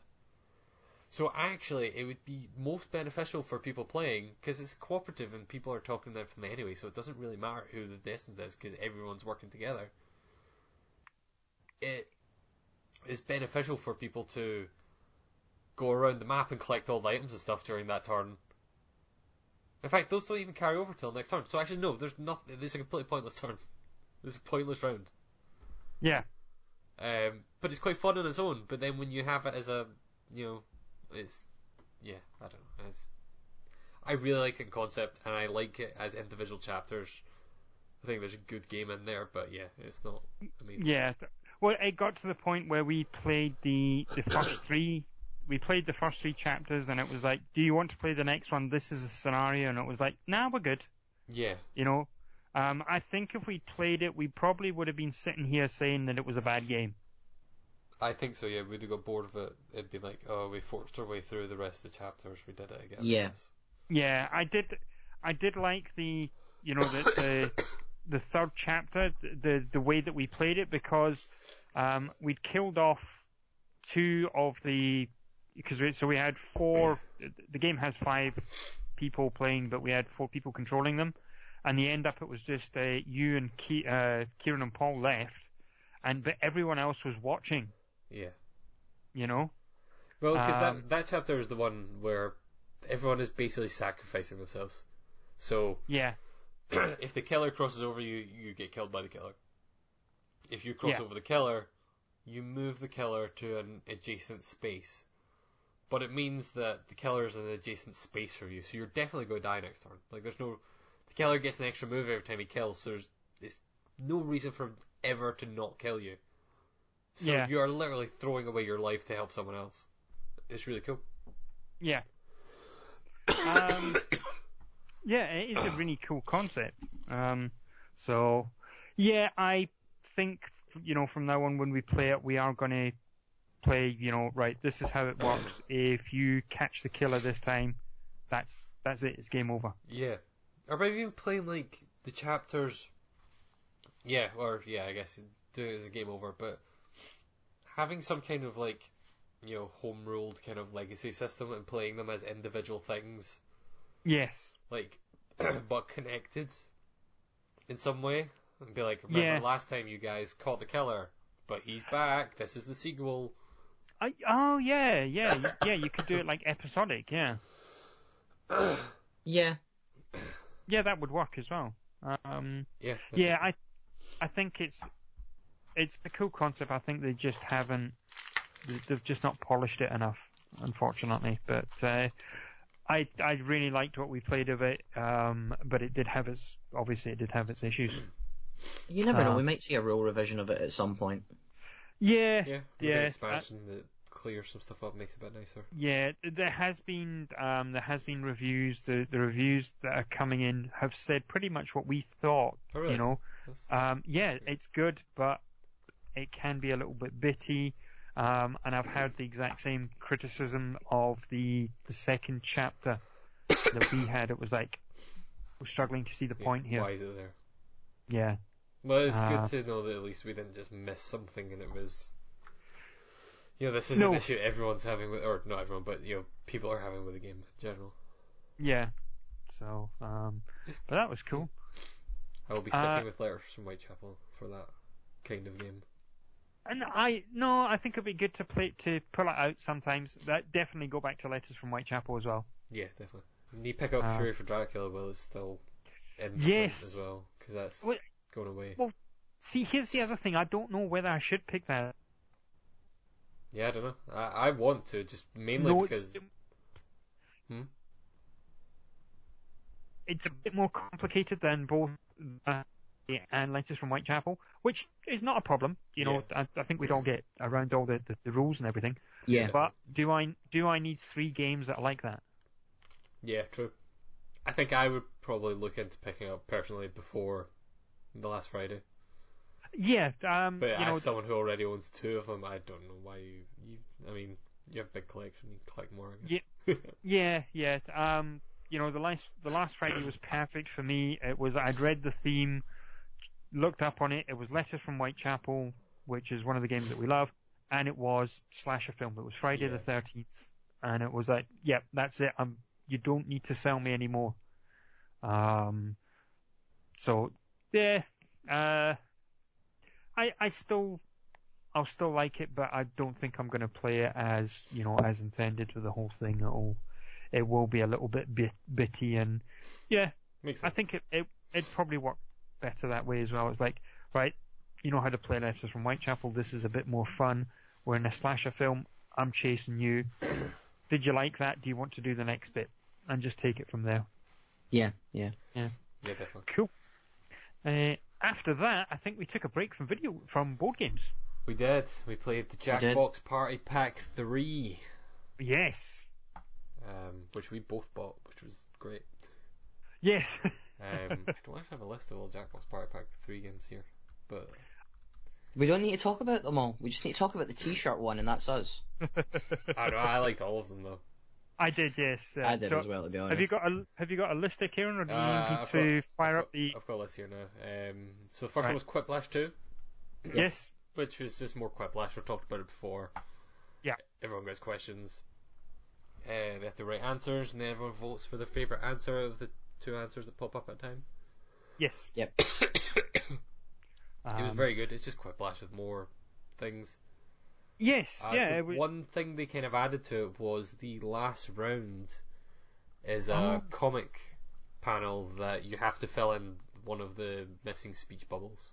Yes. So it's essentially the punchline. Yeah. So you have to add a punchline to the comic. Yeah. There's a joke, and then you added the punchline in. Yeah. And I quite like that. I like that as well. And then what you do is, the only thing was I would have changed the presentation of that, but it probably would have taken a bit more time, because what it does is it shows you the comic, and then it shows you the speech bubble that's, so you can see the comic, you can see the speech bubble that's missing. And then all of it, when it comes time for the reveal, if I remember correctly, it shows all of the answers on the screen at the same time. Yeah, they should show them in the comic or something. Yes, yeah, that's what I was thinking. I just would have liked to have seen, the comic 5 times, or how many people are playing. But what's the player count on Quiplash? Because maybe that's why. Maybe because it would have been tedious if you're playing with like a 12-player game or something. I'm not sure. Yeah. But yeah, it was quite fresh. And so what happens is, you see all the punchlines, and you decide which one. You get 3 votes, so you get like a gold, silver, and bronze. Yeah. And it's who you giving the bronze to, who you giving the silver to, who you giving the gold to, and then you get points. Everyone gets points, and it adds up, and they go towards the final score. Yeah. Yeah, good fun. Quiplash always is good fun, but I thought it was a good update to the game anyway. Yeah, definitely. And if nothing else, like even if it wasn't, more questions is always good. You can also add custom questions to it yourself if you want to, which is quite cool. Yes, yeah. Then one of the new games, Trivia Murder Party. Yeah. Which I really enjoyed. This is not kind of like when you brought out 80 Days, and I was slightly worried about something from the first look of it. Yes. The tutorial of Trivia Murder Party goes, so you answer trivia questions, and then you play a mini game. I was like, oh no, it's a mini game. Oh fuck, it's Mario Party. Oh no, it's gonna be garbage. How will mini games even work when you're using a incredibly laggy, phone connection to your game? It's not going to work. Yes. But it's actually perfect. It's just perfect. The theme of the whole game is, this a murder. It's like a Saw kind of style thing. A horror house, yeah. Exactly, yeah. It's like a horror house. You've been, taken, and you're going to be murdered if you don't answer this serial killer's series of trivia questions. So you answer trivia questions, everyone answers the same trivia questions, and anyone that gets it wrong has to take part in a minigame. And the minigame, the first one that we got, which I think was probably the perfect one to explain to us how this system would work, was one that just had a row of different shaped and sized goblets and glasses and stuff like that. Yeah. And it said, okay, I think there was 3 of us, of the 5 that were playing, I think 3 of us had failed the trivia questions. Yes, yeah. and it said everyone pick one of the glasses you want to drink from. One of the two of them will be poisoned because the other two people are going to poison them. Yeah. So there are two people in the room. Select which ones they want to poison, and everyone else has to just try and not get the poisoned ones, or you could talk to each other and try and figure it out or something if you wanted, but there's not much time. But the whole thing is, these little mini games are you against the people that are still in the game. Yes. I mean, you're fighting for your ability to stay in the game, but it's you against the people that got the question right. And slowly, piece by piece, people start dying, because you die if you lose a mini game. And yep. But you're not out of the game. You're not out of the game. Yeah, you become a ghost. Yeah. So what you to keep answering questions. Yeah, so you still answer questions, and then you get a final shot against all the people that are still living. Yeah. At the end of the game. Well, there's only one person alive at the end of the game. Yes. So which is quite cool. Yeah. Except if you happen to be the second person and you randomly get killed off. So we were playing the game, and it was myself and Kieran's girlfriend. We were neck and neck in the points, and we thought, oh, this is going to be the final. We didn't know what the final was, but we thought this is going to be fun anyway. And the guy comes up and he tells you that it's time for the final round, but before we do that, we have to kill somebody. So at random, you're dead. And I got killed, and it was like, bugger, I played entire... To be fair, it wasn't really random, it was the person with the lowest points. But your points were neck and neck was the thing. Yeah. But yeah, it was the second place player died.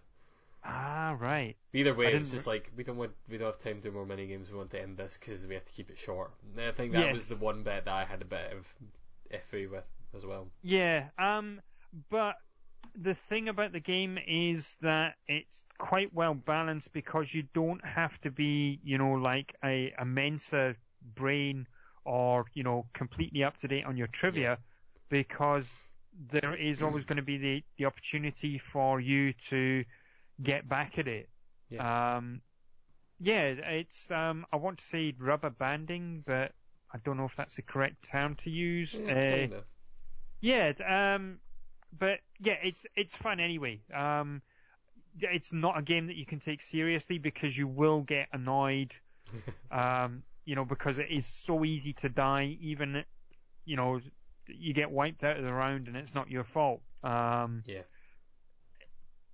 it's a lot of fun. It's very, very light. Yeah. I enjoyed it quite a bit. After that, we played Espionage. Yes. Which is like a weird combination of like Price is Right and Family Fortunes. Yeah. Where you're trying to the setting is like you're working for like an espionage, like surveillance company place, and these trivia questions are coming up. And it's like, what percentage of people have I'm looking at a screenshot here, what percentage of people have written on bathroom stalls some point in their lives? Yeah. And you put in a percentage. You put a percentage and guess what you think it is. Yeah. Everyone else guesses where they think it's higher or lower. Yes. After the first round, everyone gets to guess where they think it's higher or much higher, which is more than, I think it was 15% difference or something like that. Yeah, well, it's 15%. Or if it's lower or much lower. And you get points based on if you guessed how close you were to guessing it correctly, and also how close you were if you were one of the people not guessing. If you were guessing if it's higher or lower, you get points based on if you were right. And it's really good. I really like that. It was a fun little thing. It was very different from what I was expecting. Yes, yeah. And I mean, it shouldn't really be surprising at this day and age that the guys that made You Don't Know Jack know how to make good trivia games, but they still know how to make really good trivia games, as it turns out. Yeah. But I really like that. Yeah, I like that. I think I liked it more than the Murder Party one. Yeah, I think I probably did as well. But yeah, it's we'll get to the rest of the games as well. But it is a really solid pack. Yeah, Yeah, I think overall this is my favourite of the Jackbox collections. Like, I think it's the most consistent across the board. Although 2 was really good as well. Like, 1 had a couple of games that just weren't great. 2 is pretty good across the board. This one, I don't think there was a single game in this I didn't like. But the one that would come closest, which for us, it didn't go super well. It went okay. Would be Faking It. Yes, yeah. Where Faking It is a game which I should really like this, because I fucking love hidden identity games. Like, it's my favourite type of board game, pretty much.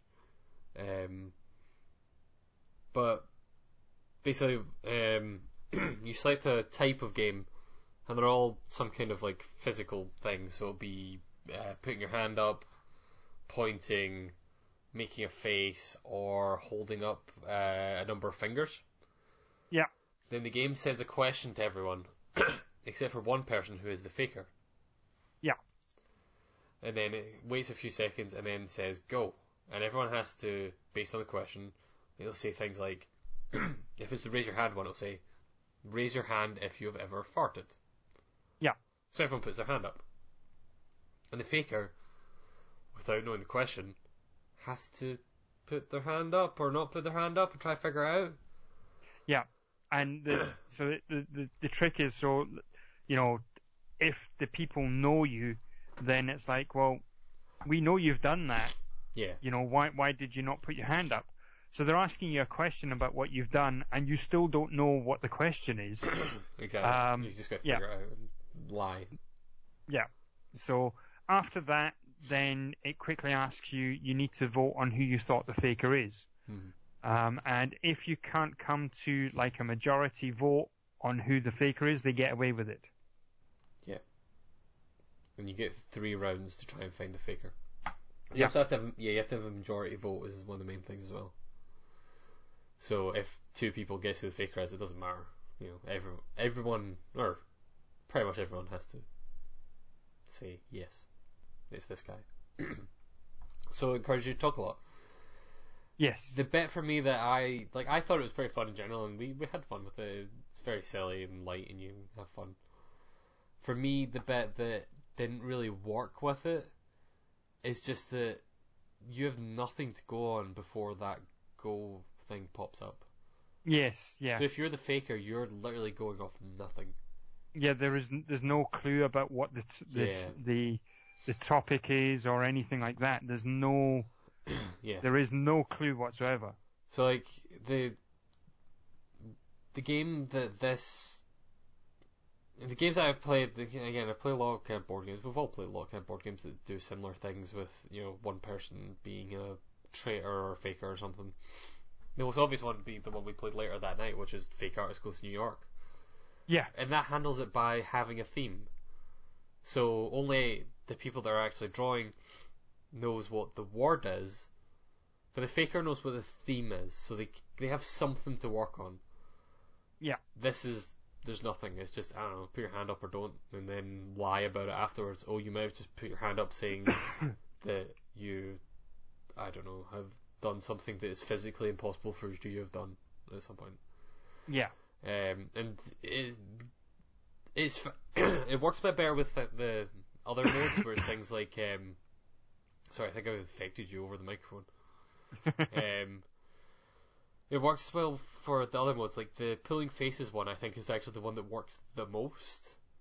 Cause you just pull a random face and you can lie about it real easily. Like that's really fun. That's really good and really easy.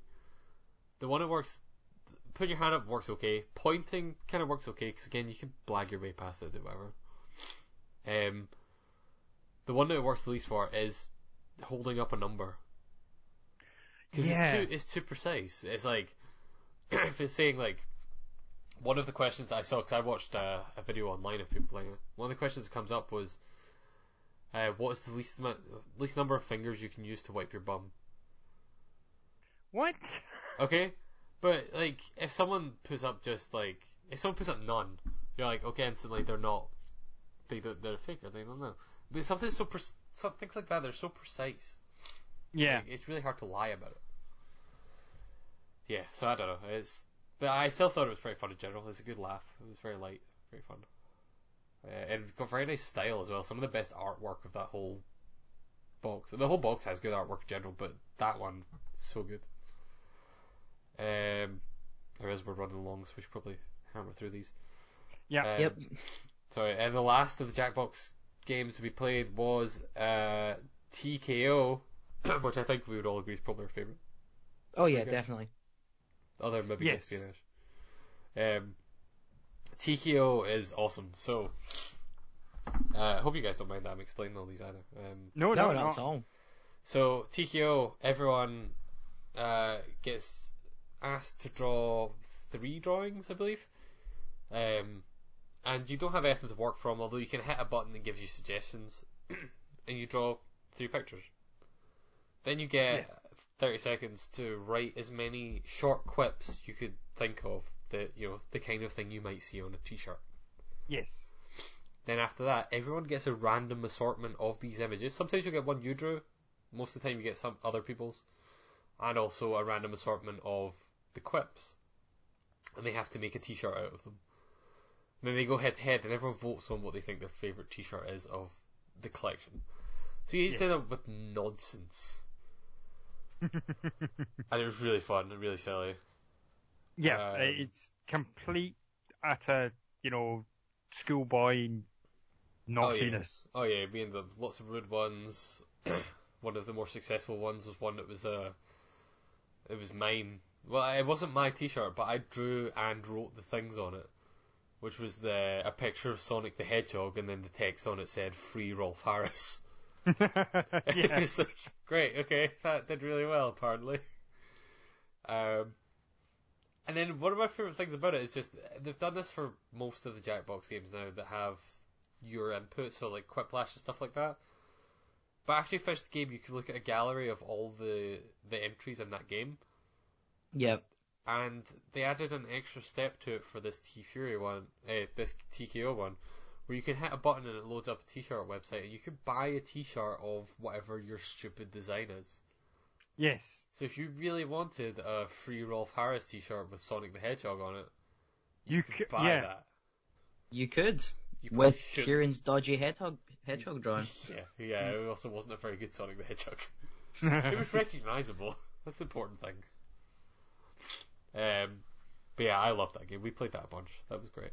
Yes, yeah. I mean, the t-shirt I really wanted was the Uncle Jimmy t-shirt. I mean... Oh god, how did we get through all this without talking about Uncle Jimmy once?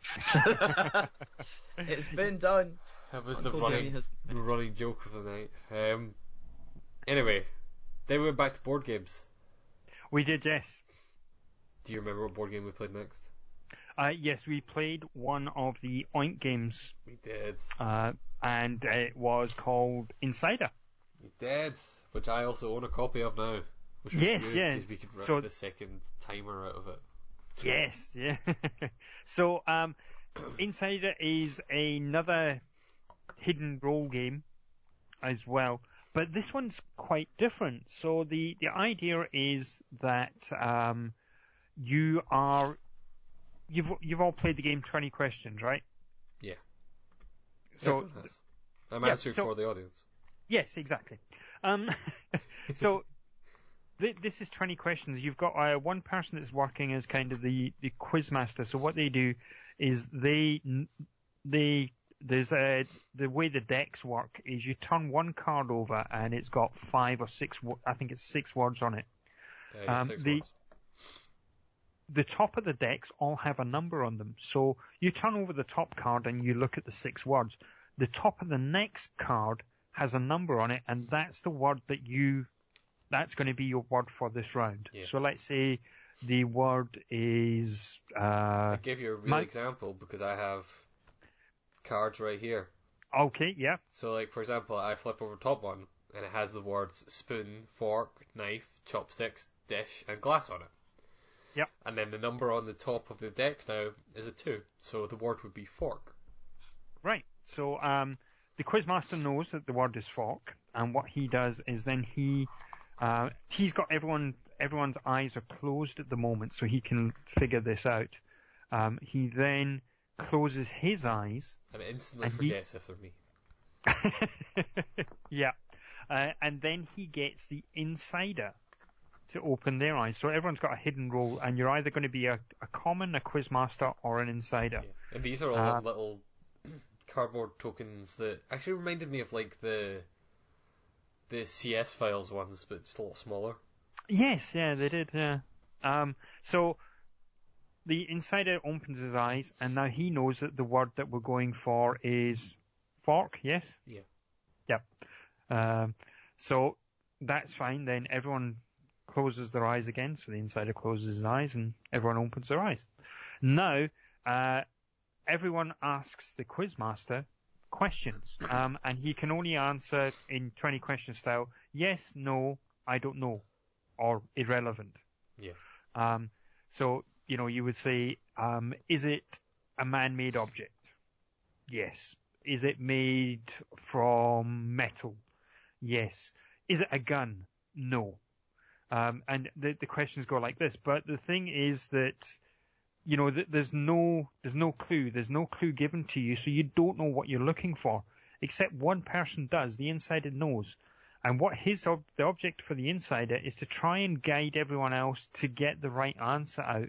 But he's trying to do it inconspicuously. He's trying to not give away that he knows what the word is. Yeah. And that sounds quite easy, but in practice it's quite fucking hard. Yeah, it's super hard because people will be asking questions that are completely way off base, and you're sitting there as the insider like, I don't know how to redirect this without instantly changing, the complete line of questioning. Yes. So like I tried to be sort of like, one of the words that came up for us was marathon. Yes. And so we're asking like, oh, is it sports related? And I was like, is it a place? And we'd already said like it was sports related and it was a place, and I was like, come on, people have got to. It's marathon. It's a place. This was based on. This was. Come on. But apparently, not everyone knew Greek mythology as well as I did. No one knew Greek history as well as me and Leanne. So that didn't really work.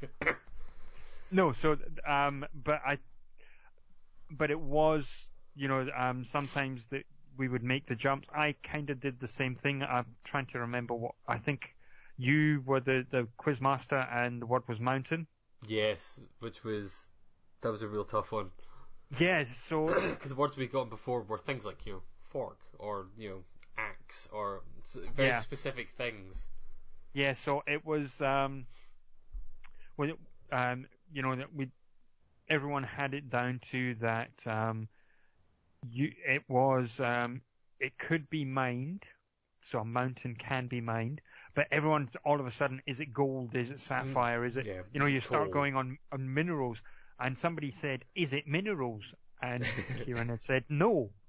So, but that still didn't matter because they still kept asking, is it coal? Is it? They're stuck on the idea of it's mined, so it must be a thing that you mine. And it's like, no, it's a thing that is mined.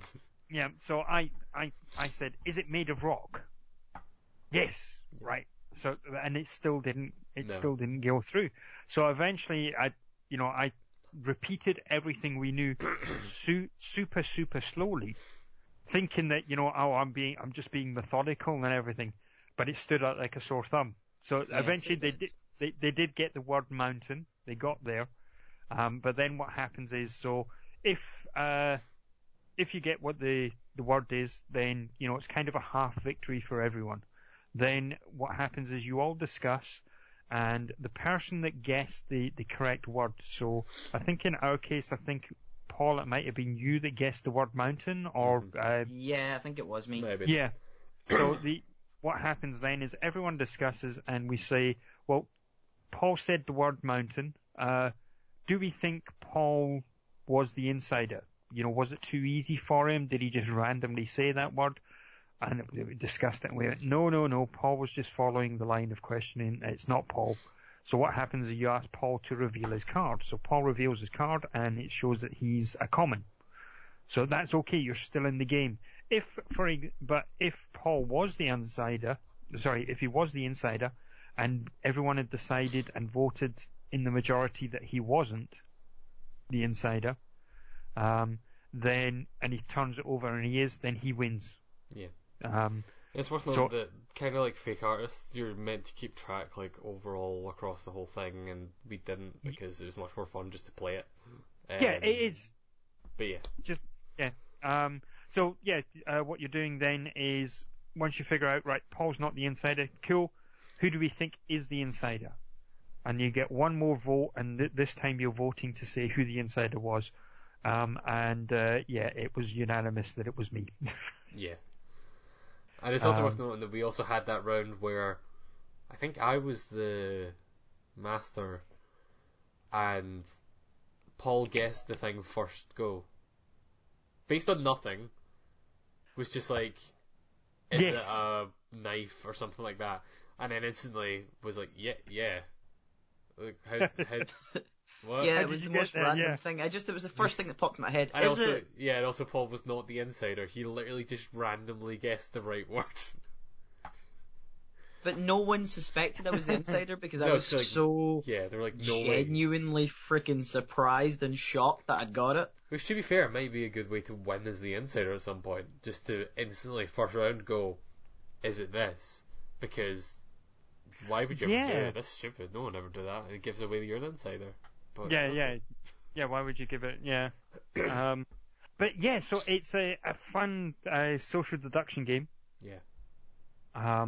And yeah, like you say, the game suggests that you keep score and you play after so many rounds after you played 15 rounds. But we won. It was just like, oh, you won that one, hey, or we won or we lost, and you move on to the next one. And you just had a lot of fun. And it comes with a little sand timer that's for I forget, what's the sand timer for? Oh, so the sand timer is for the 20 question section. Oh right, yeah. So you turn over the sand timer and you ask your questions. If you don't get it before the sand timer runs out, then everyone loses. Yeah. Then the rules say that you turn the sand timer over. Once you've answered the questions, you turn the sand timer over and you have the time left in there to figure out who is the insider. Yeah. But we found that, that was too much time as well. So we ended up with the timer sitting there for ages while we waited so we could start next round. Yes. Which is why it was good we had 2 copies of it there, because we switched out the sand timers every game. Yeah. So we played a good couple of rounds of that, and everyone enjoyed it. It was good. And we then played a game that I've been desperate to play ever since you got your hands on it, and I couldn't get my hands on it. So I got my own copy in Essen, and we got to finally play A Fake Artist Goes to New York with all of us together. Yes. Yeah, which is really fun. Yeah, that was fantastic. I'm really glad you guys enjoyed it, because it is one of those games where I've played it multiple times now, loved it every time, everyone who's played it's loved it, but you still worry like, oh man, I've been hyping this game up quite a lot, like I'm going to introduce these people to it and they're going to be like, it's okay I guess, you made it seem better, but no, you fucking loved it as well, it was great. Yeah. I think I would have liked it anyway. It is one of the games that I like, but I think because we were just in that mood, we were playing Jackbox games, so it has got that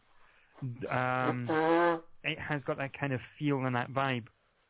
So when you're in that kind of silly mode, it's the same kind of thing that a couple of years ago we would have been playing like Cards Against Humanity or something during. Yeah. But there's a bit more depth to these games now. We've got kind of bored of that just play the rudest card kind of thing. Yeah. And then we're into a bit more of, there's a bit of skill to this, and also it's really funny and silly. Yes, yeah. Because there comes, especially with A Fake Artist as well, is that you may, you get the category or you get the word that you're drawing on your card, and you have a look and you have a specific idea for it. Yeah. So, for example, the first one that we played was, I think, Kieran, you were the fake artist, and the word was spaceship. Yes. Yeah. So, comes up and somebody started, I think your girlfriend started? No, Paul. Somebody started anyway, and they drew like a circle. Yeah. And I thought, that's fine, no problem. Because the minute somebody said spaceship, for some other funny reason, the first thing I thought was Star Trek. So I see this circle. So they're going, like cartoon UFO kind of thing. Yep. And the first thing I do is I put a U. That was my pen mark was a U, because I was going to put USS Enterprise on it. So that's fine. But it threw... Actually, I don't think you were the fake artist. No, on that, I were wasn't you? actually, because I drew the first bit. I was going for a kind of like Firefly style kind of... No, the fake transport artist ship, on so that was your wife, Mike. Oh, So it was. Yes, Because it I was, tried yeah. to draw like the kind of Firefly style like nose of a, almost like a kind of plane style thing for a spaceship, and then it started becoming a big UFO. You wrote a U on it, that kind of thing. Yeah, and the thing was that Kieran had no, he thought I was the fake artist because I'd drawn this U. So we're talking afterwards, and he's going, "What the fuck was that?" And it was like, "That's the U for the USA." But your girlfriend knew exactly what I was doing.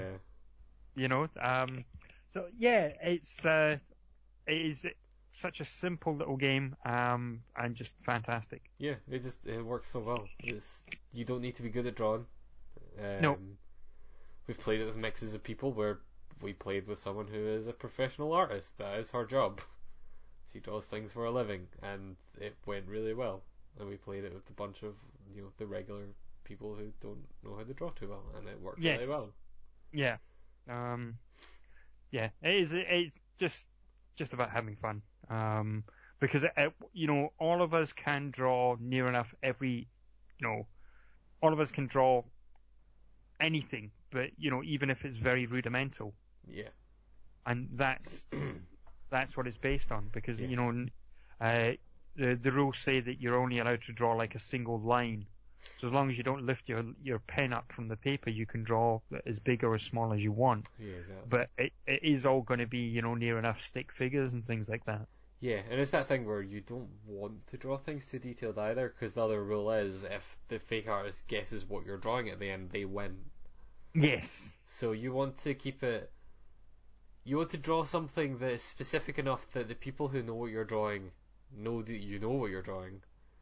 Yes. But the person who doesn't know what you're drawing doesn't know what you're drawing. Yeah. Which that is like... It's a bizarre kind of line to walk that ends up with this just nonsense. Yeah.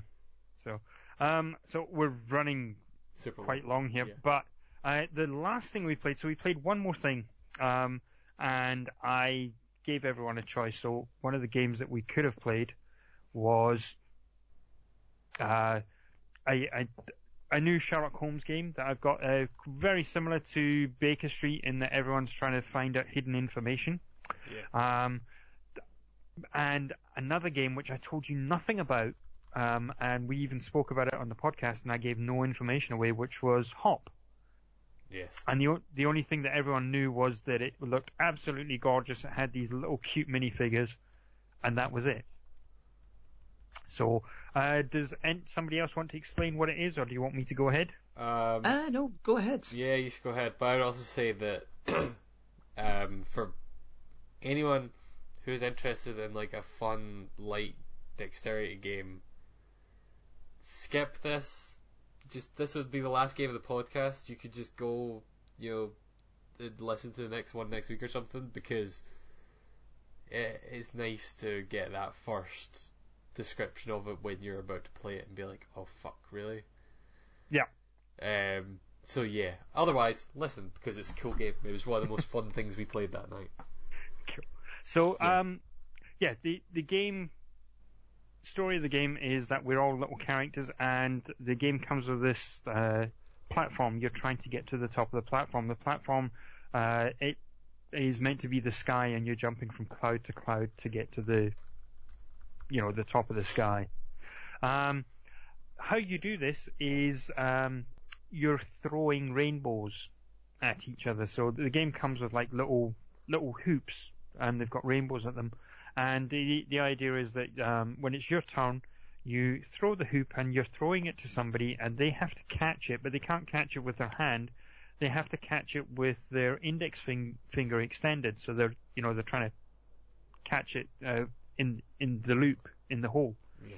And sounds simple enough, easy enough, except the game comes with a set of cards, and they're called dare cards. On your turn, you pick up a card, and you have to read what it says. And the card may say that the thrower, they have funny terms for it. So the person that catches it is called the skewer, because they're skewering it with their finger. The person that's throwing it is hurling it, so they're the hurler. And I forget the other names, but they might tell you that the hurler has to close their eyes when they're throwing it, and that's what it is. So you now know that Kieran has to throw this thing with his eyes shut, but first he nominates who he's throwing it to, and then everyone else has a secret vote of whether whether Kieran's going to make the throw or he's not. So you vote if Kieran throws it. And he catches, and the person catching it catches it, then the person catching it, they get victory points. Kieran gets to go up a level on the board, and everyone that voted and got the vote right, they get little doves, so little dove tokens. If you get 3 dove tokens, then you get to go up a level. You trade them, because what happens is thematically the little birds, 3 doves get together and they pick you up by your balloons and carry you up to the next level. If you get the vote wrong, then there's little blackbird tokens, and the little blackbird tokens, if you get 3 of them, they pick one of your balloons and you lose a life, or you don't lose a life, but you have 7 balloons, so if you lose all of your balloons, then you obviously fall from the sky and that's you out the game. And it's very, very easy for you to lose all your balloons, because if you do a throw and you don't do the throw successfully, then you lose a balloon. So the game's going to last about half an hour, 45 minutes, yeah? Yeah. Something like that. Yeah. So that is the game. What did you think? I loved it. It was the most fun thing we played all day, and that's not just because I made that silly shot. No, it is absolutely fantastic when you see it, and you see the whole thing, and like Kieran says as well, it's when you get that reveal about this is just fucking mental. You said that was how they described it to you when you did it at Essen as well, or you didn't right. do it. I don't think you did. You actually play at Essen, or did you just explain? Yeah, we played it at Essen. So what had happened was we'd sat down and we didn't know much about the game. I think if you have a look at the entry on Board Game Geek, it says that your players are trying to get from one platform to the next. Yeah. And that's as much as the description gets you. You can download the rule book, but the basic description gives you that, and it comes with 6 painted miniatures. So you sit down really at the nice table. Miniatures. Yes, yeah. They're so pointless, but they're so pretty. Yeah. So we sat down at the table with it was 3 other guys, and I can't remember if they were German. Really nice guys, anyway. So one of the guys, a big burly guy, he was like a mountain, really nice guy as well. And so we're all sitting there, and again, all of us did know nothing about this game. And then, because I think if they turned around and they said, look, it's a dexterity game and you're going to be throwing, rainbows to each other, I think we all would have got up and left. But they don't do that. They just tell you, this is how it works. These are and they explain all the tokens on the board, what the tokens do, but they don't explain how you get them. Mm-hmm. And what they said, right, is on your turn, pick up a card and that'll tell you what to do. And it's like, right, okay. So she turned around and, I think Anne got the first card and she picked it up and it said something about the hurler will do this and the skewer will do this. And it's like, what the hell is the hurler and what is he throwing? And she's got this big cheesy grin on her face and she's holding the unicorn, the rainbow. Mm-hmm. And it's like, really? Honestly? And you just, at that point, you just go with it because it's this big, just a big surprise at it. And after that game, it was an instant buy. Yeah, it was really fun, really silly. And let's be honest, it's a kids game. Yes. It's 100% aimed at kids, but a bunch of adults will also have a lot of fun with it, as it turns out. Yes, yeah. It's definitely, it's aimed, well, yeah, the gameplay is for families and kids. Yeah, exactly. Absolutely, but the quality of the components and the build and everything, it's not a kid's game. It's not priced as a kid's game. Yeah, well, that's true. But again, I think that's something you sometimes see with things like this that are aimed at kids for the most part, though, where you'll have miniatures that are just toys. Yeah, You know, like a kid nice these miniatures and just play with them because they're just toys. They're really nice toys. They are toy quality miniatures, which you don't get that often. Yeah. But yeah, I really enjoyed it. I'm not criticizing it. Like it. No, not at all. I think it's primarily aimed at kids, but we were a bunch of adults that sat and played it for an evening, and it was probably the most fun thing we played, even though we played a bunch of slightly more in-depth games before it. Yeah.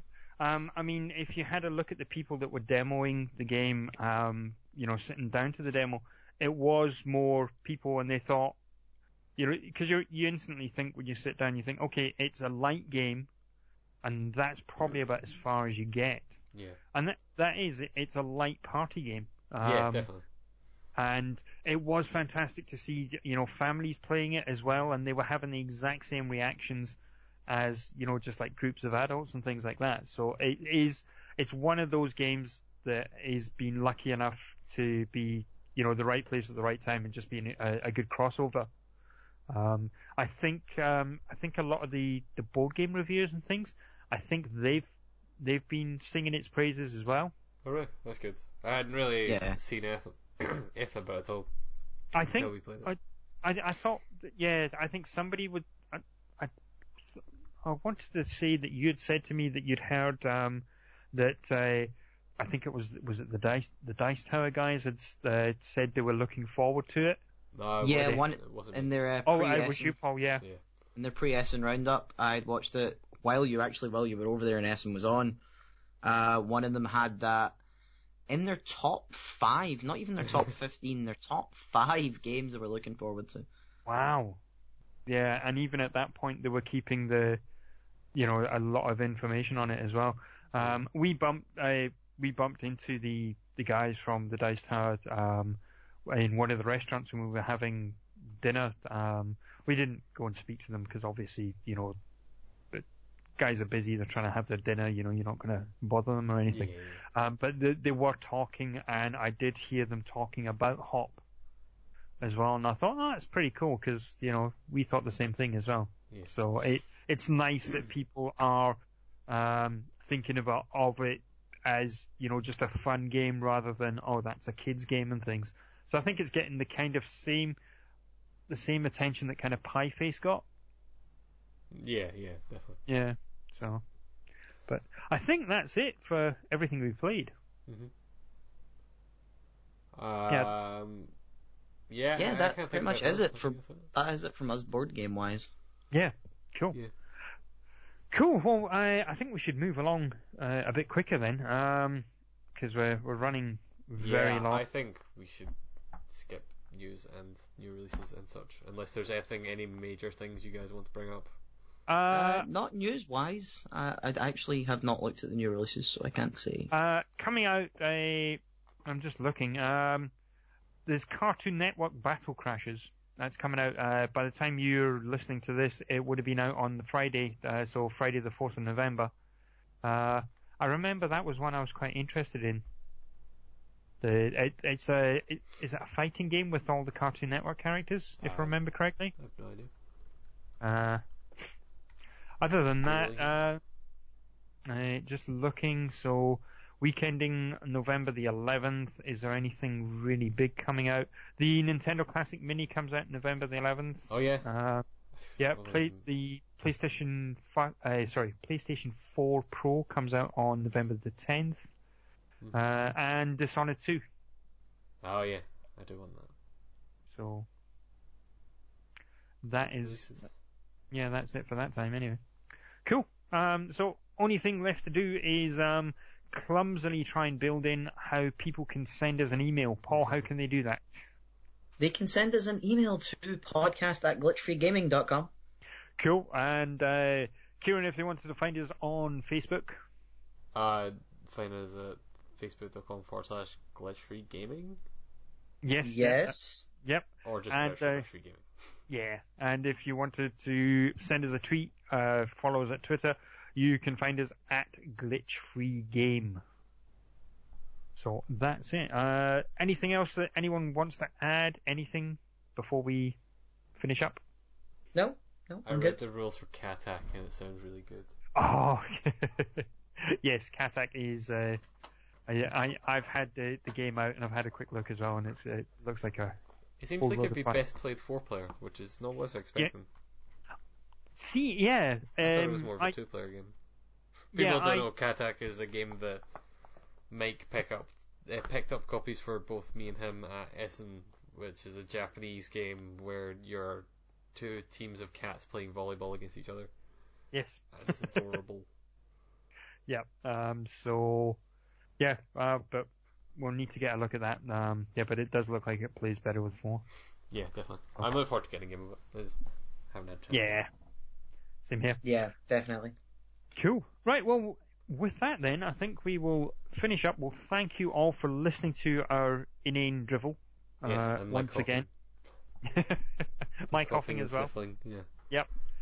And we will see you hopefully next week. So until then, we shall see you all later. Bye. Bye.